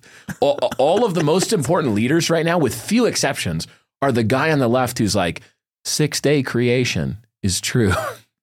God said it, you know. Why is that? Well, it's because people are wising up to this play. It's not effective. It's not going to be effective for long. But we need to continue to be training people to see through this kind of regime theologian. Yeah, really, if you were to read the story of our time, if these guys were around to give Gideon counsel, yeah, they would say like, hey, don't destroy that idol of Baal. You know what we should do? Let's make a smaller version. We'll just bring it into the temple. Right. And I don't like it. I know you don't like it. Yeah. Nobody really likes it, but I think it would be best for everyone. Yeah, look. If we just put it in the temple and then it was an opportunity to evangelize these. Right. The Baal worshippers will come to us. Yep. What we can do is we could say, like, we'll put both, you know, worship of Yahweh and the Baal, and it'll just be kind of a pluralistic sort of thing where they can choose. We don't want to force anybody. That would be really wrong and icky. So, I mean, freedom of a religion, am I right? This actually reminds me of the scene where Samuel, you know, Saul is supposed to kill Agag. Mm-hmm. And he has all these justifications why he let him live, blah, blah, blah. Maybe it was like that. Who knows? We don't get all the details. But I love this very poetic scene that's probably crocheted and hanging over people's toilets in the South. But Samuel flips out and he says, what is the sound of the bleating of sheep then? Because God gave you a command. And he takes a sword and he hacks Agag to pieces. it's a priest right there. That's a priest and a righteous response to evil. As you guys are talking about this, I can't help but think the people in Alfred's shield wall, if they would have turned and run, they're actually less cowardly than the leaders today who are actively seeking to undermine the fight in the first place. Sure. Flee for your life. Yeah, Like you can almost understand a man who's afraid for his life. Any man can be and I haven't until you've been in a life or death. Somebody's trying to kill you by cutting holes in you situation. Like lest any man should boast of his courage. Right. Of course. But you're right. That is at least understandable. It's still disqualifying and a sin and a grievous sin. It's a grievous sin at the heart of masculinity. But how much worse to be the guy that's like, pay the Danegeld. Let's just pluralize. Let's let him in. Let's just. Well, part of the reason worse. that Alfred was in this position is because Mercia, the king of Mercia, paid the Danegeld. And the Danes did go away for a moment. For like 2 and minutes. they attacked Wessex. Right. Yeah, and we'll get into Danegeld in just a minute, Dan, but I do want to ask. Which is actually ironic when you consider Christians coming out against Christian nationalism and fundamentalism is essentially taking the Vikings and turning them south. Yeah. Because they attack those guys. Yep. Well, and I do think that the cowardice of the leaders today is more like, hey, we've sided with the Danes and we're going to use like Christian theology to try and poison the Christians in Wessex. As I said, I do want to ask you a question, though, about leadership in general, just to crystallize this point and clarify this point. When you have a strong leader, obviously we've talked about leading from the front as being important, a good practical application lesson for people. What else would you put on that list? Effective leaders encouraging people to be that today. Yeah, I think one of the things that Alfred displays and others like we used Stonewall earlier is that they have foresight. They're able to see they're able to read the chessboard, if you will. And they're actually able to see if they've hung their queen or not, which is probably too deep a cut. But a lot of times you'll get leaders that think they can read the chessboard. They think that they're really good at it, not realizing their own blind spots, not taking counsel from other respectable, wise men. Whereas these men, they could see the chessboard accurately. They knew the times and they could see the consequences of something like flight. So even Stonewall was encouraging, the Confederate army to charge to. Yeah, he understood the only way we're going to win, we have fewer people, we have far less manufacturing and economic ability. If we don't win this war fast, we are going to lose. Right. We can't win a grinded out war. And he was like, look, you got to wage total war. You got to burn everything to ground that you follow. And you got to march all the way north until they don't have the stomach to battle. That's the only way. Right. And everyone said, oh, that's icky, Stonewall. He actually would have saved lives too. And the thing is, he was right. That's the only way the South could possibly have won outside of massive intervention from foreign powers. That was it. That's something else I think leaders, you have to understand is this principle of if you want to win, you're a smaller force and your back's up against it. There's a level of aggression and audacity that you have to hit fast and fierce. And even with the battle down, one of the things that I keep coming back to in our own present situation is pursuit. When you have the enemy on the run, if you don't finish it, if you don't put them down, like you've got the wolves on the run, that's nothing. Yeah. They can, as we'll see, they can easily regroup and come back and attack you. Yeah. You've got to go for the kill. Yeah. Well, and decisiveness is another really important leadership characteristic that Alfred displays, and that's needed in our time. So one of the things that is a temptation amongst leaders when they don't know what to do is that they'll often start micromanaging other things. Like, I mean, obviously it's not in the account of Alfred, but if he had saw the Danes and he's like, where's my brother? What are we going to do? Hey, you guys, what are you doing with your shields? Like, they're not ready. And you're like, start critiquing everybody around you. And you're like, attacking people in your own lines while there's an enemy that's ready to hack you to pieces in front, through indecision, just not knowing what to do. So you attack your friends. That's a really bad thing that leaders tend to do. So decisiveness is really important. When Alfred is faced with the enemy, he knows the situation. He can see into the future. If I run, what are the consequences? What is our vision? And okay, here's what we're going to do. We're going to fight. Assemble the shield wall, shows no hesitation and shows complete confidence and is able to lead his men. We're going to fight here and not here. Yeah. That's the leader. The leader understands that you're almost never as a leader in a situation where you have unlimited resources and can attack every possible problem. Multiple fronts even is usually foolish. Right. The leader must know what is the correct front and concentrate his forces. And even in that, a leader must be willing to lose. This is what so often has missed and allowed the decline of Christianity is leaders who weren't willing to lose. They saw battles and they saw that they were battles that they disagreed with. They saw the enemy. They were like, okay, if I allow this thing to continue in my church, then my church is going to lose over the long haul. But they looked at those battles, many pastors, and this applies to lots of different things other than the church as well. And they said, but I'm not certain I can win. I have a chance of winning, but I might get run out of town. I might end up losing enough people, losing my position, losing my safety, losing my comfort, losing my authority. And so a lot of pastors, they play at fighting. They do small little feints. and they kind of take small little stands, and then they might take back 2 steps forward, but then they give way 3 steps back. And the enemy knows that if someone's not going to fight total war, that they can be strategic all day long. That's what the left does. They'll huge swell of the tide, full DEI, full wokeness, full everything. They'll let the tide get all the way to where it is about 2023, I think. That was like peak wokeness. Now there's kind of a cultural reaction. The right is ascendant. People are starting to see, this is ridiculous. Our planes are going to fall out of the sky if they try to run on Slay Queen. So we're going to have to like actually hire some middle-aged white guys and like leave them alone a little bit more. What will they do now? They will let us take back 40% of the ground that was lost, bide their time, so that they can make another all-out run 5 years from now. And if you just follow that process, what's going to happen? Well, total victory for them. So a leader has to be willing to lose. He has to be willing to die. Like Alfred was going, this is it. I'm willing to give it all right now. Are you the owner of a small business with the potential of a large net income that will likely be subject to onerous taxation? Well, don't wait until you begin filing your tax return for 2023. Now is the right time to work with one of our sponsors, Defined Benefit Partners. In some cases, they can help you legally defer taxes on $200,000 to $300,000 worth of business income. Are you desiring to sell or buy a business but are short on the capital needed for the deal? Well, they also help facilitate such transactions with a win-win scenario for the seller and the buyer. Check out the links in the show notes for more information about Defined Benefit Partners.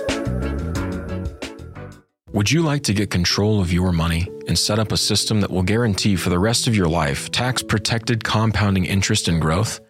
How about having 24/7 electronic access to your money for funding wisely chosen investments, home improvements, and other large expenditures without going to the mainstream banks? This is not a dream, but can be a reality when working with our sponsor, Private Family Banking. You can find their contact information in the show notes below. To make this season even brighter, Private Family Banking is giving away a pair of tickets for the upcoming Blueprints for Christendom 2.0 conference, hosted by Right Response Ministries. It's a $500 value taking place March 1st through the 3rd in 2024 in Taylor, Texas. To enter the ticket giveaway, join Private Family Banking's email list by sending an email to banking@privatefamilybanking.com with the subject line tickets in all caps, and include your full name and mailing address in the body of the email. The ticket entry period will end at midnight Central Time on February 13th in 2024, and the winner will be notified via email on February 14th. You must be 18 years of age or older to enter, and only one email per person can be entered into this giveaway. Thank you. You go back to like World War I and II and the collapse of the British Empire. The military and national collapse is actually secondary to the collapse of the morale and the belief and the vision of the people. Mm-hmm. I mean, there was a time when great men aspired like Alfred to great things, and they believed them into the core of their being. Yeah. And so they fought. And so I think for us, especially, this is, again, why history is so important for leadership. But do you actually believe in this project? Right? Do we actually believe in this post-millennial vision? And of course, the answer is yes, but it will result in a certain kind of fighting spirit that is zeal, as the Greeks would call it, a fire rising within you. Yeah. And fire always spreads. Yeah. One of the reasons that we see institutional decline, we see companies decline, and we see churches decline is because often you get a leader that is Alfred-like, that displays courage, men rally to him, and then he has success. But at a certain point, like, what did Alfred had to lose? I mean, all of the nations around him are falling, right? The king didn't show up to battle. They're going to be annihilated is probably he's pretty much alone. He's alone. He's like, well, here we've got to fight or else we're going to be decimated. In some ways you can say, well, that was an easier decision because he's already dead. So he's just attacking as a dead man. But then as soon as he gains power and starts pushing back the Vikings and takes the kingdom, one of the temptations that leaders have is after they've grabbed enough power or had enough influence, righteously, unrighteously, their main concern is keeping it. And so they soften the message. And back to your point about like fighting faints and things like that to show like, hey, there's some of the old spirit left in me, but it's all just bluster. And they slowly decline. Yep. It's consolidation of power that's not passed on to the next generation. Mm-hmm. Well, and maybe one of the modern examples, even with Jordan Peterson. Remember, like he got famous for like really punching the left in the mouth. Oh, yeah. And YouTube videos. You can like, fire me. I don't care. Really great. And then all the stuff now is like him crying and doing like bad Bible exposition with like Ben Shapiro. Yeah. But it's I think the desire to popularize or whatever it is that weakens. And so good leaders have to keep the same vision as well. I want to ask one question for you guys, and we're going to jump into another story here. But we can also ask a question about luck, which I find interesting. A lot of people said Alfred's lucky, right? You say that about a lot of companies, great leaders, great teams, whatever. They just got lucky. But it's interesting, Dan, we dove into this with Great by Choice. They talk about luck. Yeah. And 30-year 10X companies who last and do a wonderful, fantastic job, they found that most people have about the same amount of luck. Mm-hmm. You read the story of Alfred and you find, well, the Danes had luck too. Yep. And it's really not about luck. It's about what kind of position you put yourself in to deal with the luck that you're given. Yeah, to capitalize. Are you prepared for the opportunity? And I think about it like if you're thinking about a third string quarterback, maybe somebody like the Cardinals, you have a third string quarterback, guy named Kurt Warner. He's past his prime. Two guys get hurt and they're like, Kurt, we have no other options. They go to the Super Bowl because that guy was ready to step up. So that's luck. He also had a bunch of bad luck. So when you're thinking about great leaders, Alfred, his victories, Dan, how do you think about and how do you process this issue of luck or good providence, we might say? Yeah, I mean, in this position, sure. I think that the battle at Ashdown was providence. If it was good luck, definitely. But he was in a position with his soldiers that actually was able to capitalize it. And I mean, I just redefined what you just said. But if he had not capitalized on it and retreated, he had an opportunity to capitalize and he would have lost that and they would have surely been decimated. And the same thing happens with companies or churches, pastors, where because of cowardice, the opportunities do exist, but you never capitalized on it. You don't know what could have happened. If you had just made the stand, who knows what God would have done? You're always waiting for it to be won and then step in to victory. Yeah, or the ideal, like maybe only half of the Vikings show up to this battle and we outnumber them. Yeah. Now I'll be courageous. Now I'll fight. Yeah. Yeah, that doesn't work that way. Yeah. You don't live in an ideal world. And so you have to be able to display courage and take the opportunities, even if they don't look like opportunities. Yeah. And I mean, a tragedy doesn't look like an opportunity, but it often is. Yeah. Even 2020 was an opportunity. Like that's kind of how we met. And so, a lot of good, New Christendom Press, all that kind of comes out of 2020. A lot of people didn't capitalize on 2020. Brian, you could even think about something like music. I'm sure you've heard this before, but anytime there's some success in something, people say, oh, Brian's just really lucky. And then you might respond with like, well, yeah, but you don't see the hours of production. You don't see the work. It's certainly gifting, talent, all those things. But as a wise leader, that really means nothing unless you do the work. Yeah. Lucky people. There is such thing as someone who has a big break and they have a momentary just success. And maybe it's great. Like some people do get lucky and they ape all into, some meme coin and become a multimillionaire. Right. But most of the time, those people, when there's not a character, they end up just failing in slow motion after that for a long time. You have to be consistent. Like you have to just every day do the thing you're supposed to do. 90% of the time, you don't actually want to do the next thing deep in your soul. You like that third string quarterback.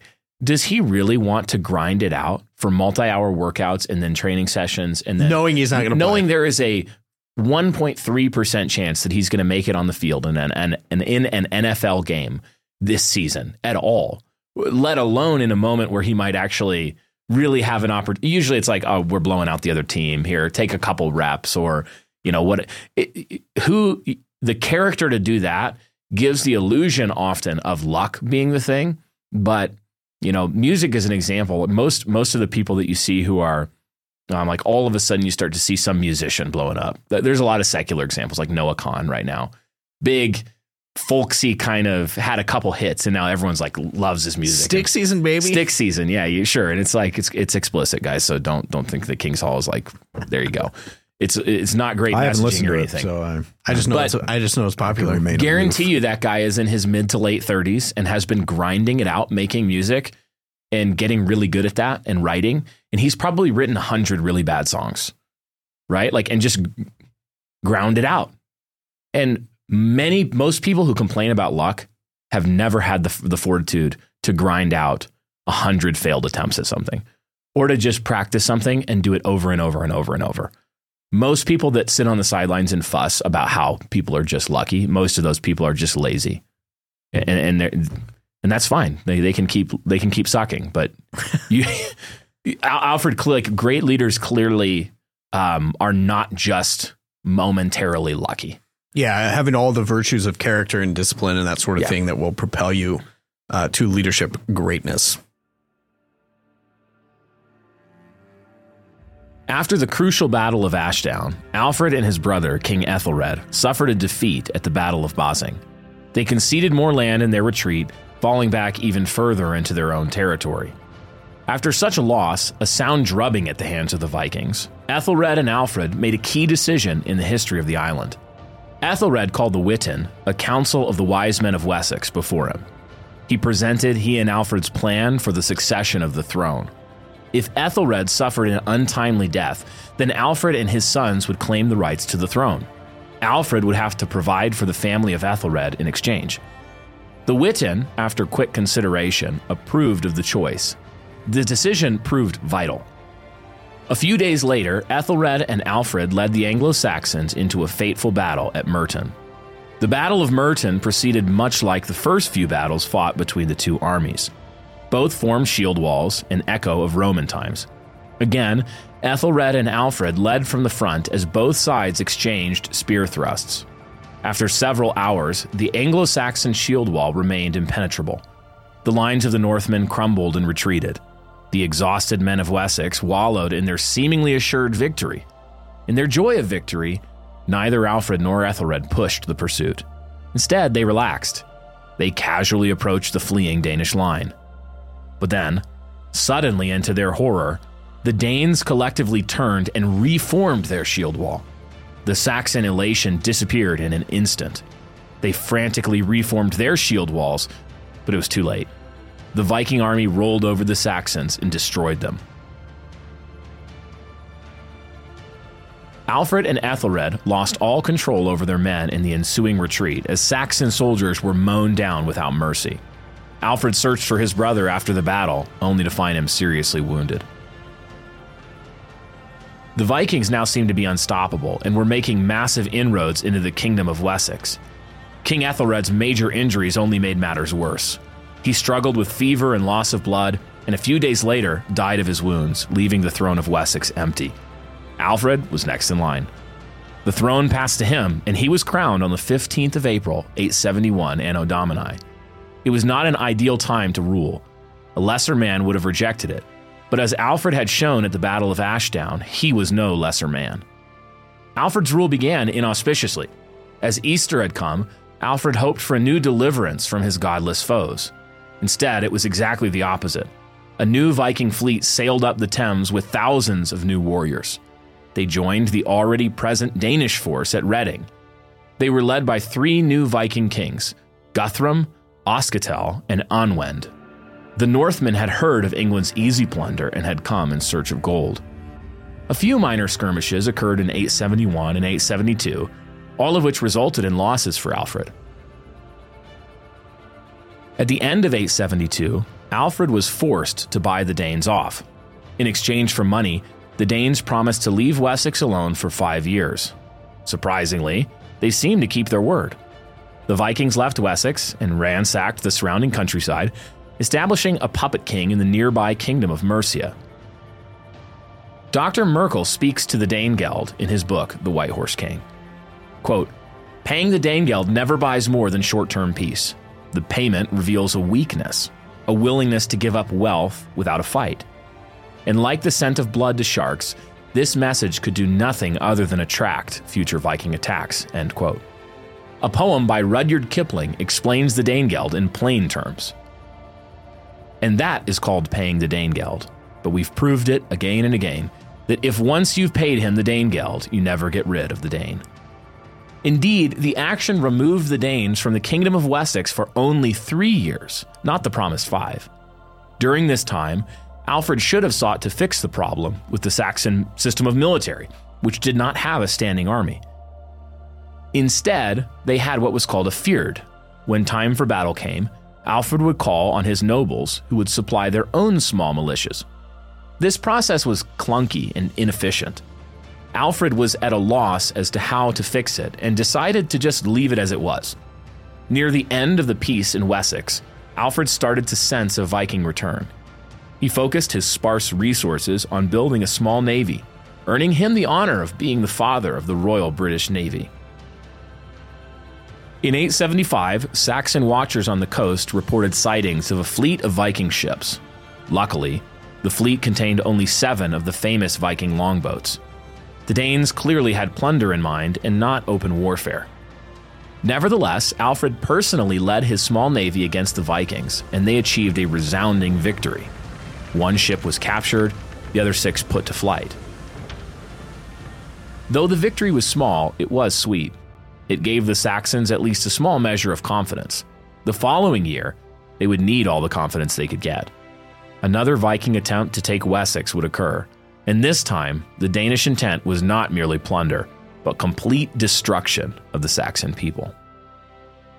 As for the next Danish invasion, Ben Merkel writes, in the year 876, the Viking king Guthrum, leader of the Danish forces occupying East Anglia, led his army out of Cambridge under cover of darkness and began a hasty march toward Wessex. Guthrum was able to lead his Danish army virtually unnoticed through the heart of Wessex, all the way to the southern coast, end quote. Guthrum had caught Alfred heavily off guard. By the time Alfred and the rest of Wessex became aware of the invasion, Guthrum had already seized the town of Wareham. Wareham was ideally located because it was bordered by rivers on 2 different sides. The 2 rivers then connected to the back of Wareham, therefore creating a natural defense on 3 out of the 4 sides of the city. When Alfred finally arrived at the city, Guthrum had already dug himself in and was amply prepared for a long siege. Alfred was hesitant to indulge Guthrum in such a siege. Wareham was clearly a naval base, surrounded as it was by water that was easily accessed by the sea. But why would Guthrum choose a naval base when all he possessed was a land force? Alfred believed Guthrum to be waiting on a large Danish fleet, which bolstered his sense of suspicion. Alfred's 2 options appeared to be either laying siege to Wareham and hoping that Guthrum did not have a naval force, or again paying the Danegeld to buy time. Alfred chose to pay the Danegeld. Hostages were exchanged to force Guthrum to keep his word. Guthrum swore on the name of Thor that he would leave Wessex. In a savage and ruthless display of barbarity, Guthrum slew his Saxon hostages and slipped out of Wareham in the middle of the night. By the time Alfred caught up to him, he had taken the city of Exeter, which was also well fortified. To compound matters, the suspected Danish fleet was spotted along the southern coast, containing upwards of 3,000 men. Alfred prayed for deliverance from the Viking menace. He prayed that his lands would be delivered, even if it involved a miracle. The prayers of the meek do not fall on deaf ears. John 9:31 says, "Now we know that God does not hear sinners, but if anyone is a worshiper of God and does his will, he hears him." In an amazing twist of providence, a massive storm wrecked the entire Danish fleet ships off the coast, some 3,600 men. The tables were now turned in Alfred's favor. Guthrum negotiated a quick treaty and left Wessex. He returned to Mercia under pretexts of peace, but raised a massive army and began preparing for yet another invasion into Anglo-Saxon territory. Guthrum planned his next attack with impeccable timing. The Viking force on the border of Wessex and Mercia launched a sneak attack on the 12th night of Christmas. The date of the attack was a stroke of genius. Chippenham, a tactical advantage of a city, was occupied by Alfred so that he could keep an eye on Guthrum in Mercia. But on the 12th night, the good Christians were celebrating the birth of their Lord with great vigor. They left the city exposed. Guthrum attacked, and Chippenham fell in a single night. Alfred and his immediate family, as well as their bodyguard, fled into the night. Alfred was then betrayed by several powerful nobles who lost faith in their king. He was forced to hide in the watery marsh country, mirroring stories of Robin Hood hiding in Sherwood Forest. Though it did not feel like it at the time, the next part of Alfred's adventure was the sort that inspires legends. Truly, Alfred was the first Robin Hood. With just his family and a few men that remained loyal to him, Alfred hid in the woods and conducted small guerrilla warfare. He used small raiding parties to pick off groups of Danes. Those Anglo-Saxons who had deserted him also became targets of his attacks. The headquarters of Alfred's new operation was a small island called Athelney. It was 2 acres in area, surrounded by a river on one side and marshes and bogs on the other. It was only approachable by boat, and it was hidden from view. It was a perfect hideout. Again, according to Dr. Merkel, quote, nearly all the great legends for which Alfred is still remembered refer to these few months as Alfred wandered the wilds of Wessex, figuring out how to retake his kingdom, end quote. The most famous of these legends is the story of Alfred and the cakes. According to the legend, Alfred first arrived at Athelney alone and was scouting it out as a potential base. Keeping his identity a secret, Alfred lodged at the home of a shepherd and his wife. One day, Alfred was left to watch the cakes that the shepherd's wife was baking. He became so lost in thought that he let the cakes burn into a crisp. When the shepherd's wife returned to find her cakes burned, she chastised Alfred for being lazy and taking advantage of her hospitality. Alfred accepted the criticism and dutifully turned the cakes over. This was a perfect example of the meekness of Alfred's character. The King of England was mistaken for a poor yeoman and castigated for burning food, and yet he humbly accepted the approach and changed his way. During his stay at Athelney, Alfred had to reinvent himself as a man and as a king. In his previous battles, he could never be faulted for his zeal and determination. However, he now realized that he lacked cunning. He had been outsmarted and outmaneuvered by Guthrum. He now sought to be as wise as a serpent, but as innocent as a dove. He stayed at Athelney because he could track Guthrum. He could analyze his opponent's movements and favorite strategies. From this secret hideout, Alfred studied Guthrum and truly learned from his mistakes. Such traits are the marks of a superior man. Alfred now successfully engaged in guerrilla tactics, something he wasn't previously accustomed to.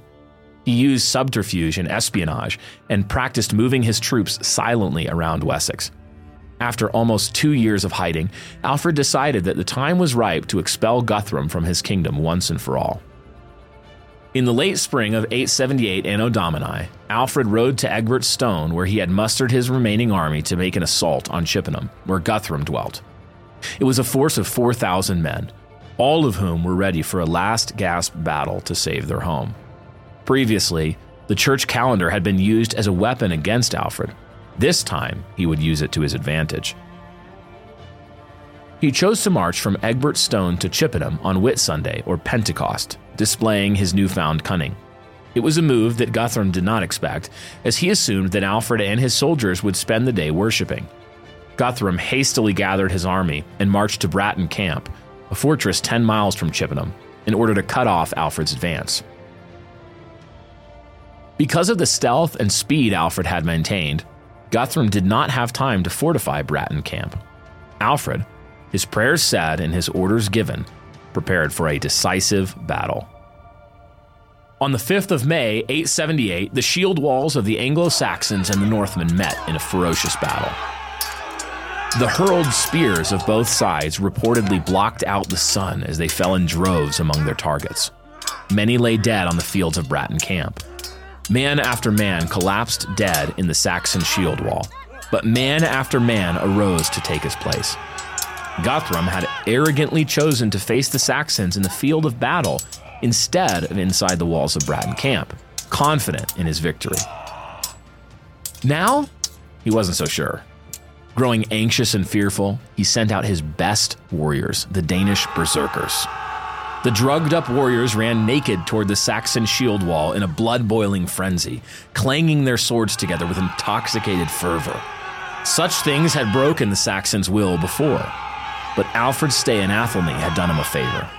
Only those who were completely loyal to the king, and therefore courageous men, had stayed with him. The Saxon shield wall remained unbroken. Guthrum was now aware of his arrogant mistake. The Viking shield wall began to crumble in disarray. Coward after coward retreated from his place beside his brothers in arms.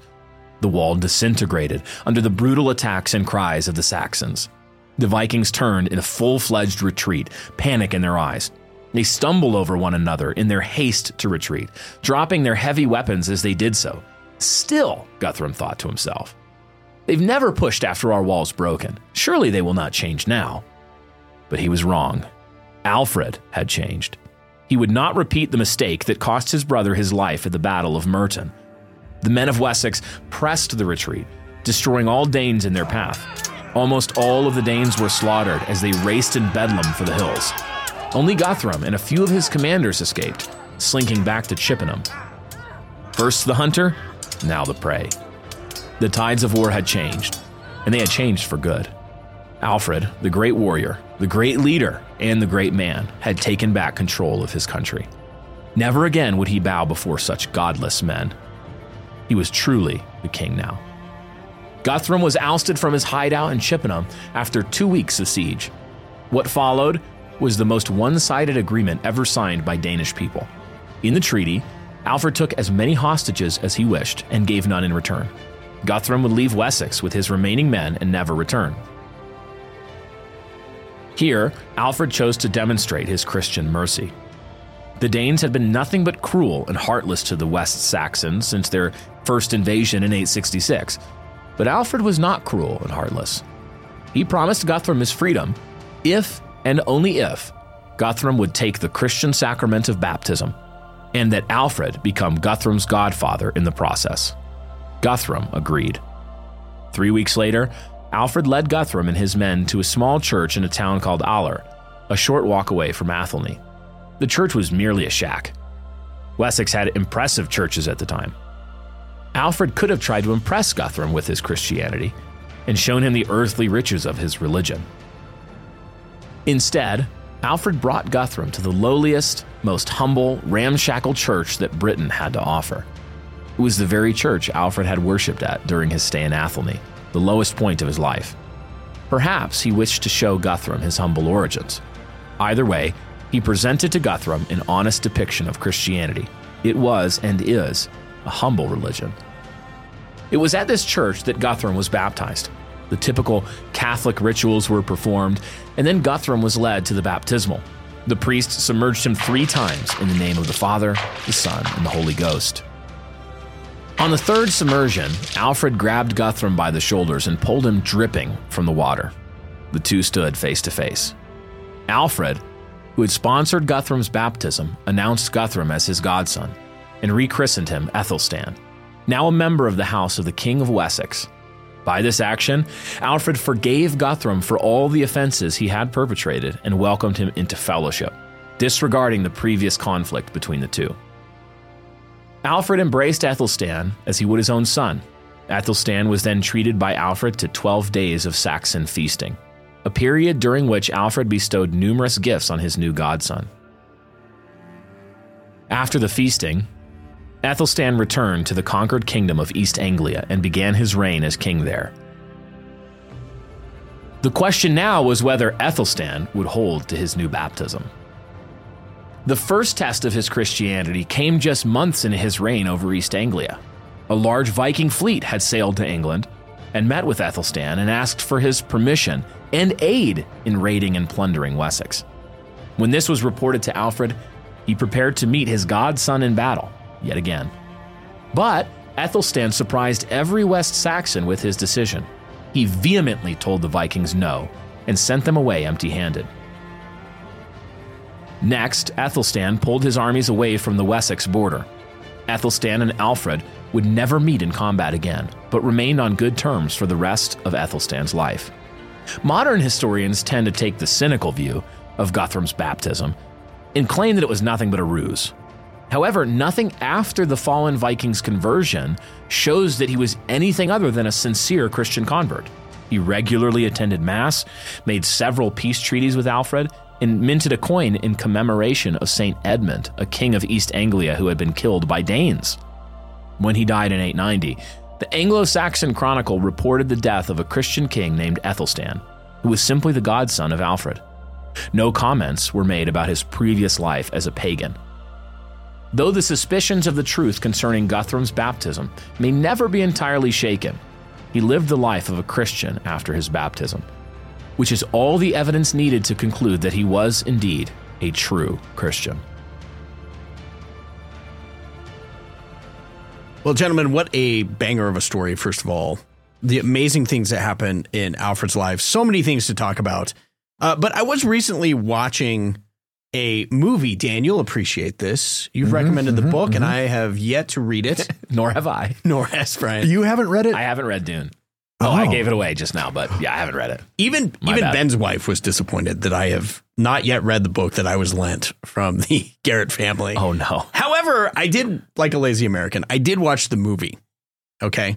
But there is a good scene in here. Dan, you can verify if this actually happened in the book. But Duke Leto says to his son, Paul, and I love this quote. He says this: "A great man doesn't seek to lead. He is called to it, and he answers." Now, Alfred certainly answered the call, and it was not at a great time for the glamorous work ahead. We see all of this really in the story that we just read. So, Dan, just talk about answering the bell as a great man, what that requires, and what it requires stepping up to the plate to do for Alfred. Well, you know, Eric, that's an excellent question. And I'm really glad you asked me because I have a reference in mind. Typically, I don't know, you guys don't know this about me, but it has become my goal to not use Lord of the Rings references ever. For sermons. I knew you're a contrarian at heart. So I know if it becomes popular enough that you will never quote it again. See, when somebody calls you a contrarian, you're really left in a pickle because if I say, I disagree, man, I'm getting razzed right now. But no, to answer your question, it's actually really a pivotal scene in Lord of the Rings when Frodo says that he wishes that he didn't live to see such times, you know, and Gandalf says, we don't get to choose the times we're born in. We just have to use the time we've been given the best we can. And so I think that scene, and so me using Lord of the Rings right now. It was such a good reference. It is. Yeah. I wish I had thought of it and Eric hadn't written it in the notes. First of all, he really forced your hand there. But here's the thing. So, you know, so many times I'm going to backtrack a little bit. One of the things that I think is a problem right now that is probably a generational thing, but older men look at younger men and say, I wish that things weren't going to be so hard for you. What a hard time to live. I feel pity and sorrow for my generations for the world that they're going to live in. It's going to be so hard. Whereas Gandalf is saying essentially to Frodo, this is a time for glory. You don't get to choose when you live. You don't get to choose the situation that you're put into.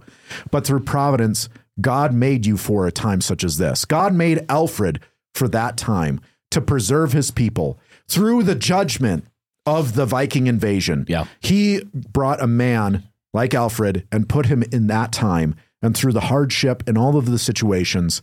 And Alfred ended up fanning into flame what became one of the greatest kingdoms that the world has ever seen. And some of the high points of this story for me in Alfred's story, the reason that once you understand his story, you realize that the title, The Great, is apt. It's the correct title for him because there are many men whom history calls great who did one thing well, or who stood in one key moment that really was a really important, a pivotal moment in history. For what I love about Alfred is that he did do that. He did stand up and he rose to the occasion and he put it all on the line, but he did it again and again. And he learned from his mistakes. Mm-hmm. He over and over, he looked back and he was like, wow, we didn't press that attack and look what happened. Oh, wow, we paid the Danegeld and look what happened. Oh, and he did this over and over. He humbly looked, even the story of the cakes. Alfred was a man who knew how to lead, but he also knew how to repent. He also knew how to learn. He knew how to humbly assess his own past failures. Yeah. And adjust his own tactics. And the crowning part of the story, Eric will probably edit it out, but when he's baptizing Guthrum, at that point in the story, I'm like, hold him down, bro.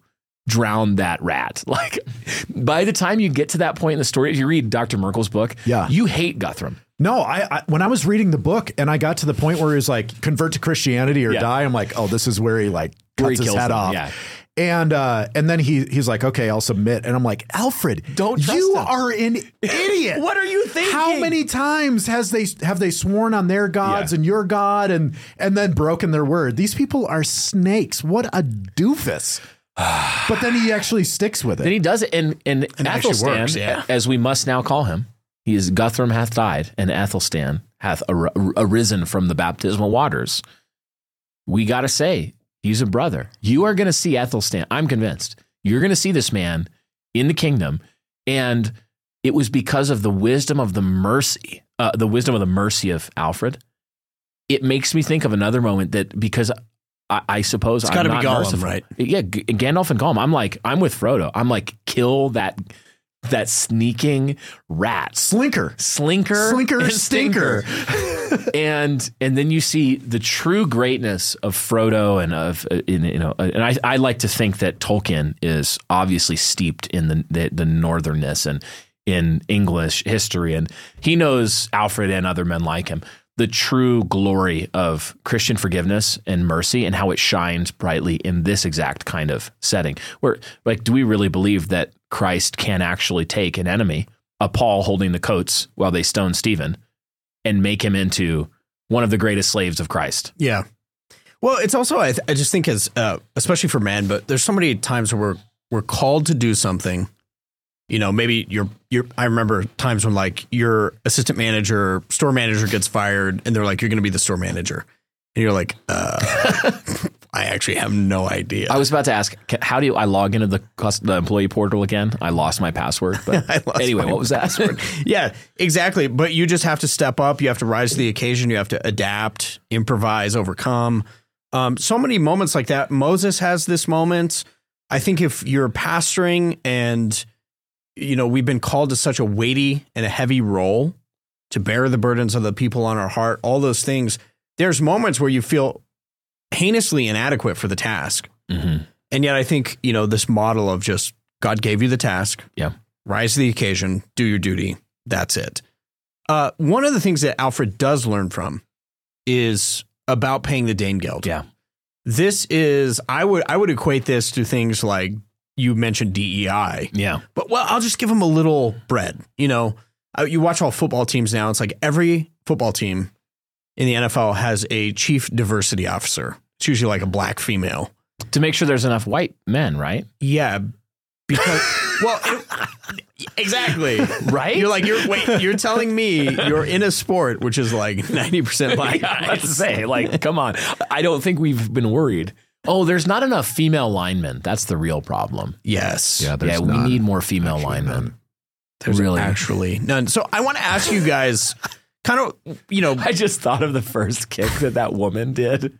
Oh, yeah. They did. No. They had a woman kick. Wasn't it in the NFL? I was college. Or was it college? Okay, and she kicks the ball. And they were like, she lines up to kick off. I just want to put the Mexican guy who's just cackling and then talking in Spanish video me right now, because that's in my soul right now when I think of that. Well, we video. do have a, and it went like 8 feet. Oh, I'm sorry. Even the announcer, though, he was like, oh boy. That's a really gay example of paying the Danegeld. Yeah. No, seriously. Nobody was like, yeah, she's much better than all the other kickers that we could put on the field. Absolutely. They're paying the Danegeld. Yeah. They're paying the Danegeld. The Danes are like, no, we're going to kill you and enslave your women and children. If you don't pay us. They're paying the DEI guild. Oh, man. How effeminate are leaders today. To where they're like, you know what? We should give in to the gays and the trannies. The gay geld. And white women. That's who we should give into. Anyway. But I think a lot about it, like COVID was obviously a really good example with masks and vaccines and other things. We really did see this where it was like, if you give in to the bullies, do they go away? Yeah. No. The only way to tell the COVID people to go away, I saw this video the other day. It was an Irishman, and these people came to his door, and they were from the city, and they were like, we're here to inspect. You have a dog. We need to check your dog license. The guy was like, are you joking? And they were like, no, we need to check your dog license. He's like, go away. Stop wasting people's time and money. Go get a real job. And he just refused to let them in. He refused to give in. And they eventually were like, well, I guess we'll leave. But like, that's the attitude you have to have when people are trying to exact this toll from you. Yeah. Can you think of any other examples in our culture or society when it is? I don't even know what that look means. I don't know where you're going. Yeah. One of my favorite recent examples is, Javier Milei. Yeah. The Argentine president. Or we're talking about his Absolutely Jewish prayer based, wall. right? Like he gets in power and he's just like, we're gonna, he's going through the government, everything you'd want. Like he's getting rid of the department of this and the department of that and the bureaucracy for gay turtles. And he's getting rid of all he's just waving his wacky, crazy hair around and yelling in a language I don't understand. And I'm like, that is the fascist energy that I need right there. Oh my word. Bring it to America tomorrow. Oh my word. Christo-fascism, Christian nationalism is not far enough. We need Christo-fascism, okay? Like, You're a nasty let's just be person, honest. Brian. Okay, but then here's Just the Christendom. thing. Here's the thing. That's enough. Christendom's fine. They're the same. It's the same picture. Corporate needs you to see the difference. Okay, but here's the thing. Argentine president Javier Milei, what do I see when I turn on the news next minute? The dude's weeping at the Western Wall in Israel with the little hat on, and he's just, standing there. Like this shame ritual that every Western leader in the entire world has to go through, apparently. You're not supposed to notice, Brian. Notice what? I was going to say I'm glad to see all of the support that we have for various communities. And what are some other buzzwords that I could use? How else can you pay the Dane Geld? Well, that's a Dane Geld. The Jew Geld? It's a Dane, it's a Dane Geld. I wanted to see was when he started weeping at the wall and somebody steps out and says, sir, this is a Wendy's. Yeah, like I just look at it, I go like, Javier, he's not Jewish. He doesn't believe in this. You can give a million examples like this where the Dane Geld is often a humiliation ritual that is meant to emasculate you and demonstrate we won. You work for me. That's what the Dane Geld is. It's like a bully pushing your face towards the dog poop. The gay Geld. It's why you don't wear the mask. You don't live in the pod. You don't eat the bug. You don't put the little thing in your email memo. Your pronouns. Are we going to see more Alex Jones? Actually, Brian? Dude, you have to go full like demons and... Yeah, they're literal pot-belly goblin demons. You know what I'm saying? Like they'll stab your daughter at the mall. Okay, they'll stab your wife, your son. But they absolutely will. And every time that you give in to the Dane Geld, what you know is that you've just started a clock until the next bigger demand comes. Yeah. And the next demand is going to be your cojones. And the demand after that is going to be your family. Cojones. And the demand after that is going to be your civilization and your faith. You never pay, better to die. Like this is why my guy, Ben Garrett, is one of my heroes. Because he's actually in the room, takes his headphones off so you can actually listen. This guy, Ben, the stones on this guy, engineer with the government, and they're like, wear the mask. It will help with the COVID thing. Wear the mask, whatever. And Ben went, LOL, no. And then he just cheerfully went about his business until they were basically like, sir, you should probably seek another line of work. And he was like, yeah, look, I went to college for years to learn this entire industry and have a good paying job that's secure, but I'm not going to pay the flippin' Dane Geld, face Geld, and wear your mask. And that was that. And I just think like if 5% of spineless government employees had done that, would have been over.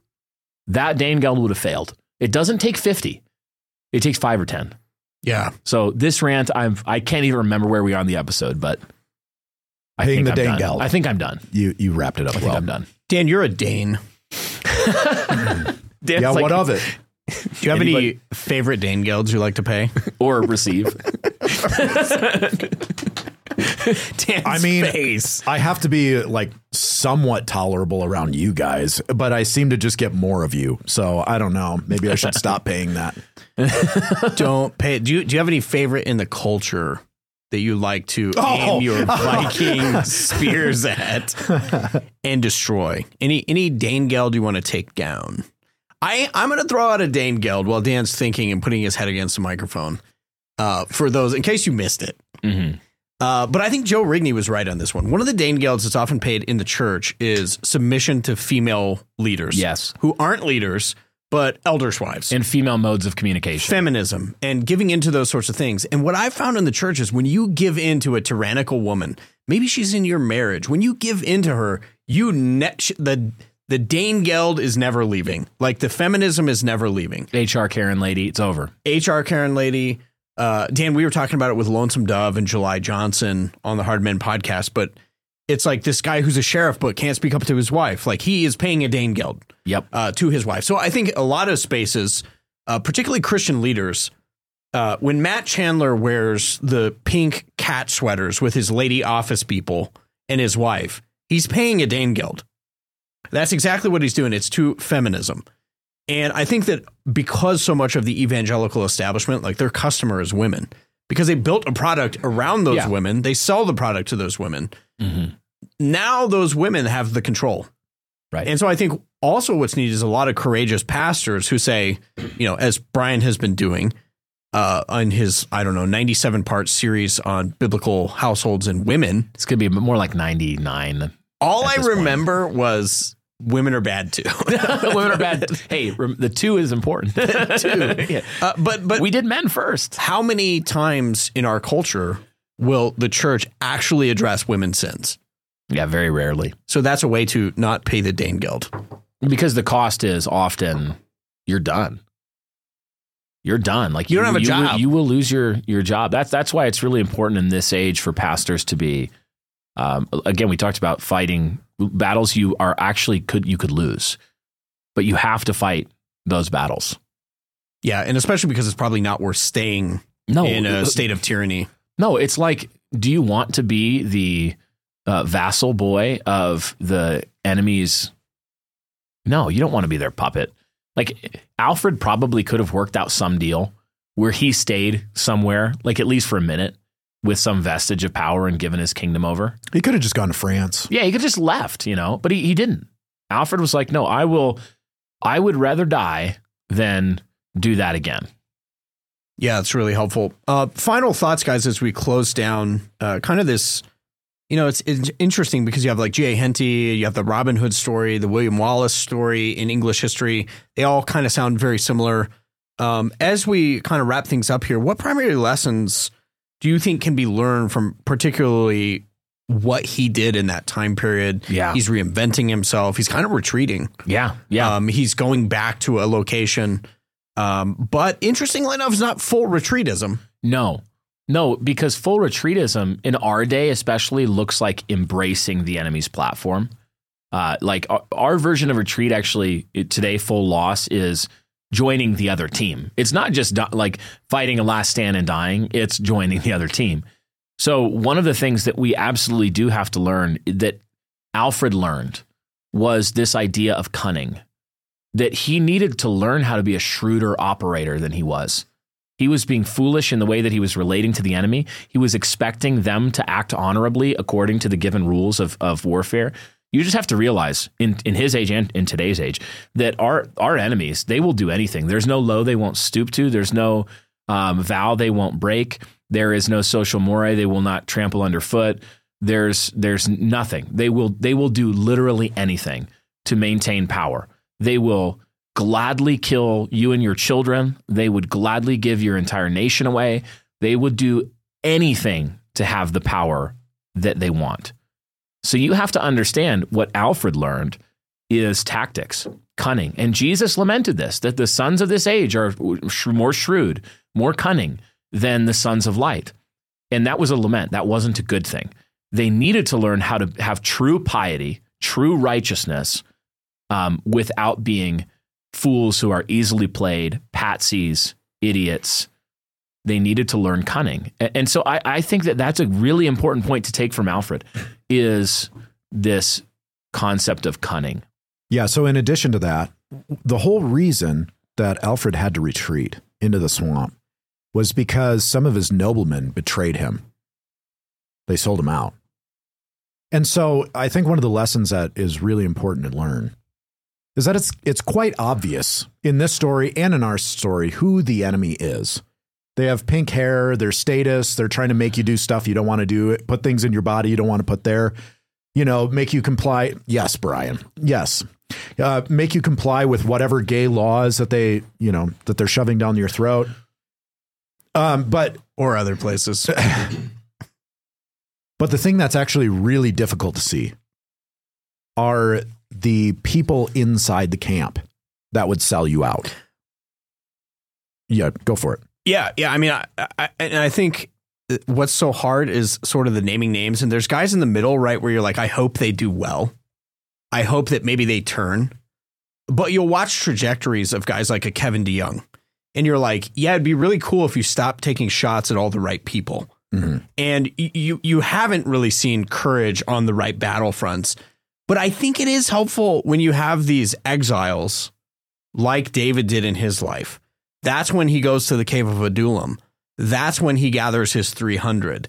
And realizing I don't need 10,000 weak-willed men. I need 300 or 3 or 4 or 5. I need a handful of hard men who are going to be faithful and courageous.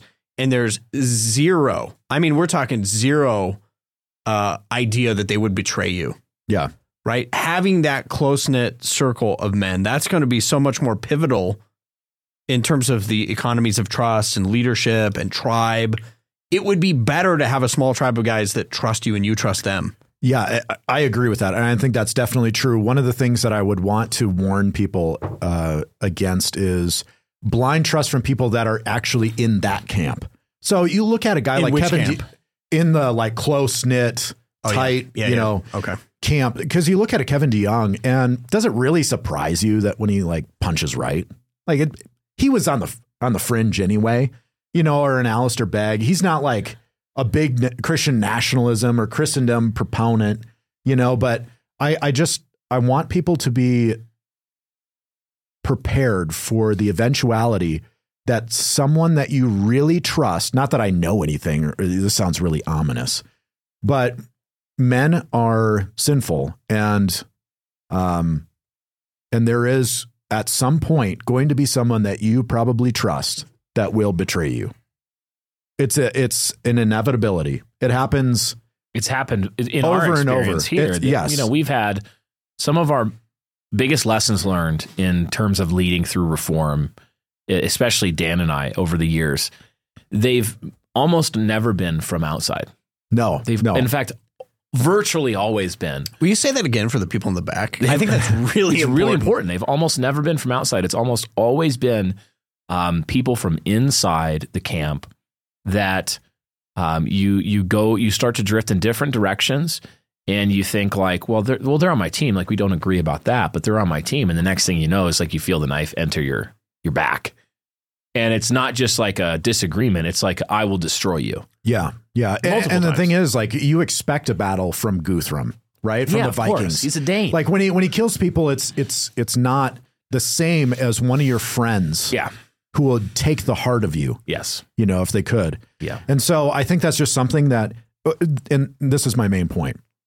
Don't put your hope in men, right? Even if you get that courageous leader who's leading from the front and he's fighting the battle, if he is the whole reason that you are fighting, then you've lost, because as soon as he falls, as soon as he betrays you, you'll lose heart. It's important to keep the principles in mind. Yeah.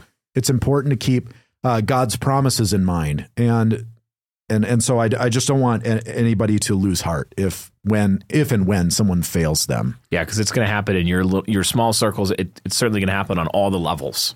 Well, it's interesting, too, because somebody like Alfred, if you read his biography, then you find out that he really was successful because he had sons who followed him and carried on his legacy, and really men and people from the Witten and all sorts of people that he trained.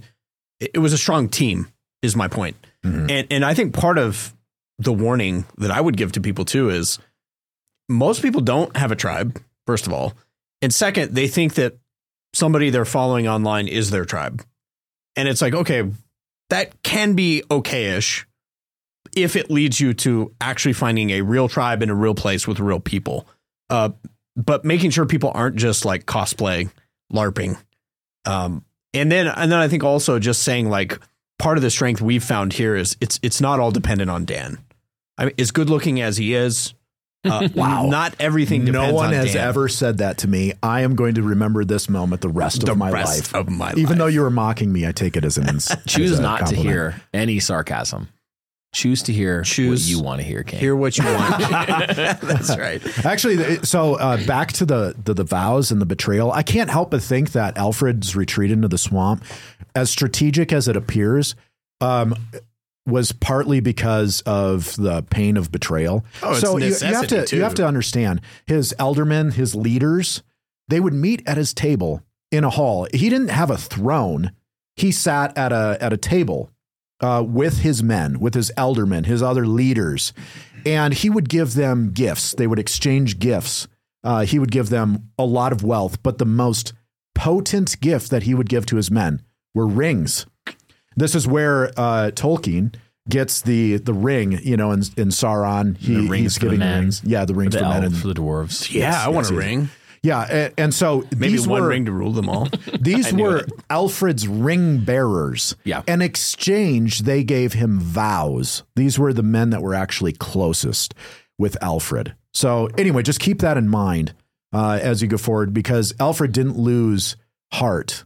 He didn't lose his eye for the vision that the English people, what would soon be the English people, the Saxon people who were under the blood of Christ, covered by the blood of Christ, would defeat the pagan nations, and he would not abandon them to the pagan Vikings and their brutal sacrifice, their sexual immorality, all of the horrors that they brought with them. And he did not lose heart, but he fought. He assembled men and won men to his cause, and eventually won. So that's the thing I want people to remember, is that it's the principles of the fight, not the man. Absolutely. Love it. Well, as we wrap things up, I do want to make a quick plug for, again, the Deus Vault. That is our Patreon exclusive show. We're going to have a lot more coverage on Alfred. There is, Dan, a lot more to his story that is maybe even more pivotal than anything we've talked about here. Yes. So we want to encourage you to check that out. We'll talk about a number of things. Alfred did a lot. He changed educational policy, monetary policy, government policy, and a whole lot more. But maybe the most pivotal of all, he was all about building Christian boroughs, Christian towns. We're going to have a conference on that. We're going to talk more about it in the Deus Vault. So be sure to sign up on Patreon. For as little as $5 a month, you can get access to early episodes, ad-free, and then special content like the Deus Vault. Brian, I am going to turn things over to you for the charge and benediction for our dearest of all listeners. I've got you, Eric. I've got you. Well, listeners, there are many lessons that we could take from the story of Alfred, and I think everybody's going to need to take different ones. But the one that will allow you to do that most effectively, not just with Alfred, but with any of the stories that we tell you from the first Christendom, is the humility that Alfred had to look through his own life and to see his own mistakes and to truly turn from and learn from those mistakes. Be men who are humble and courageous, right? Be men who have true piety, but also boldness.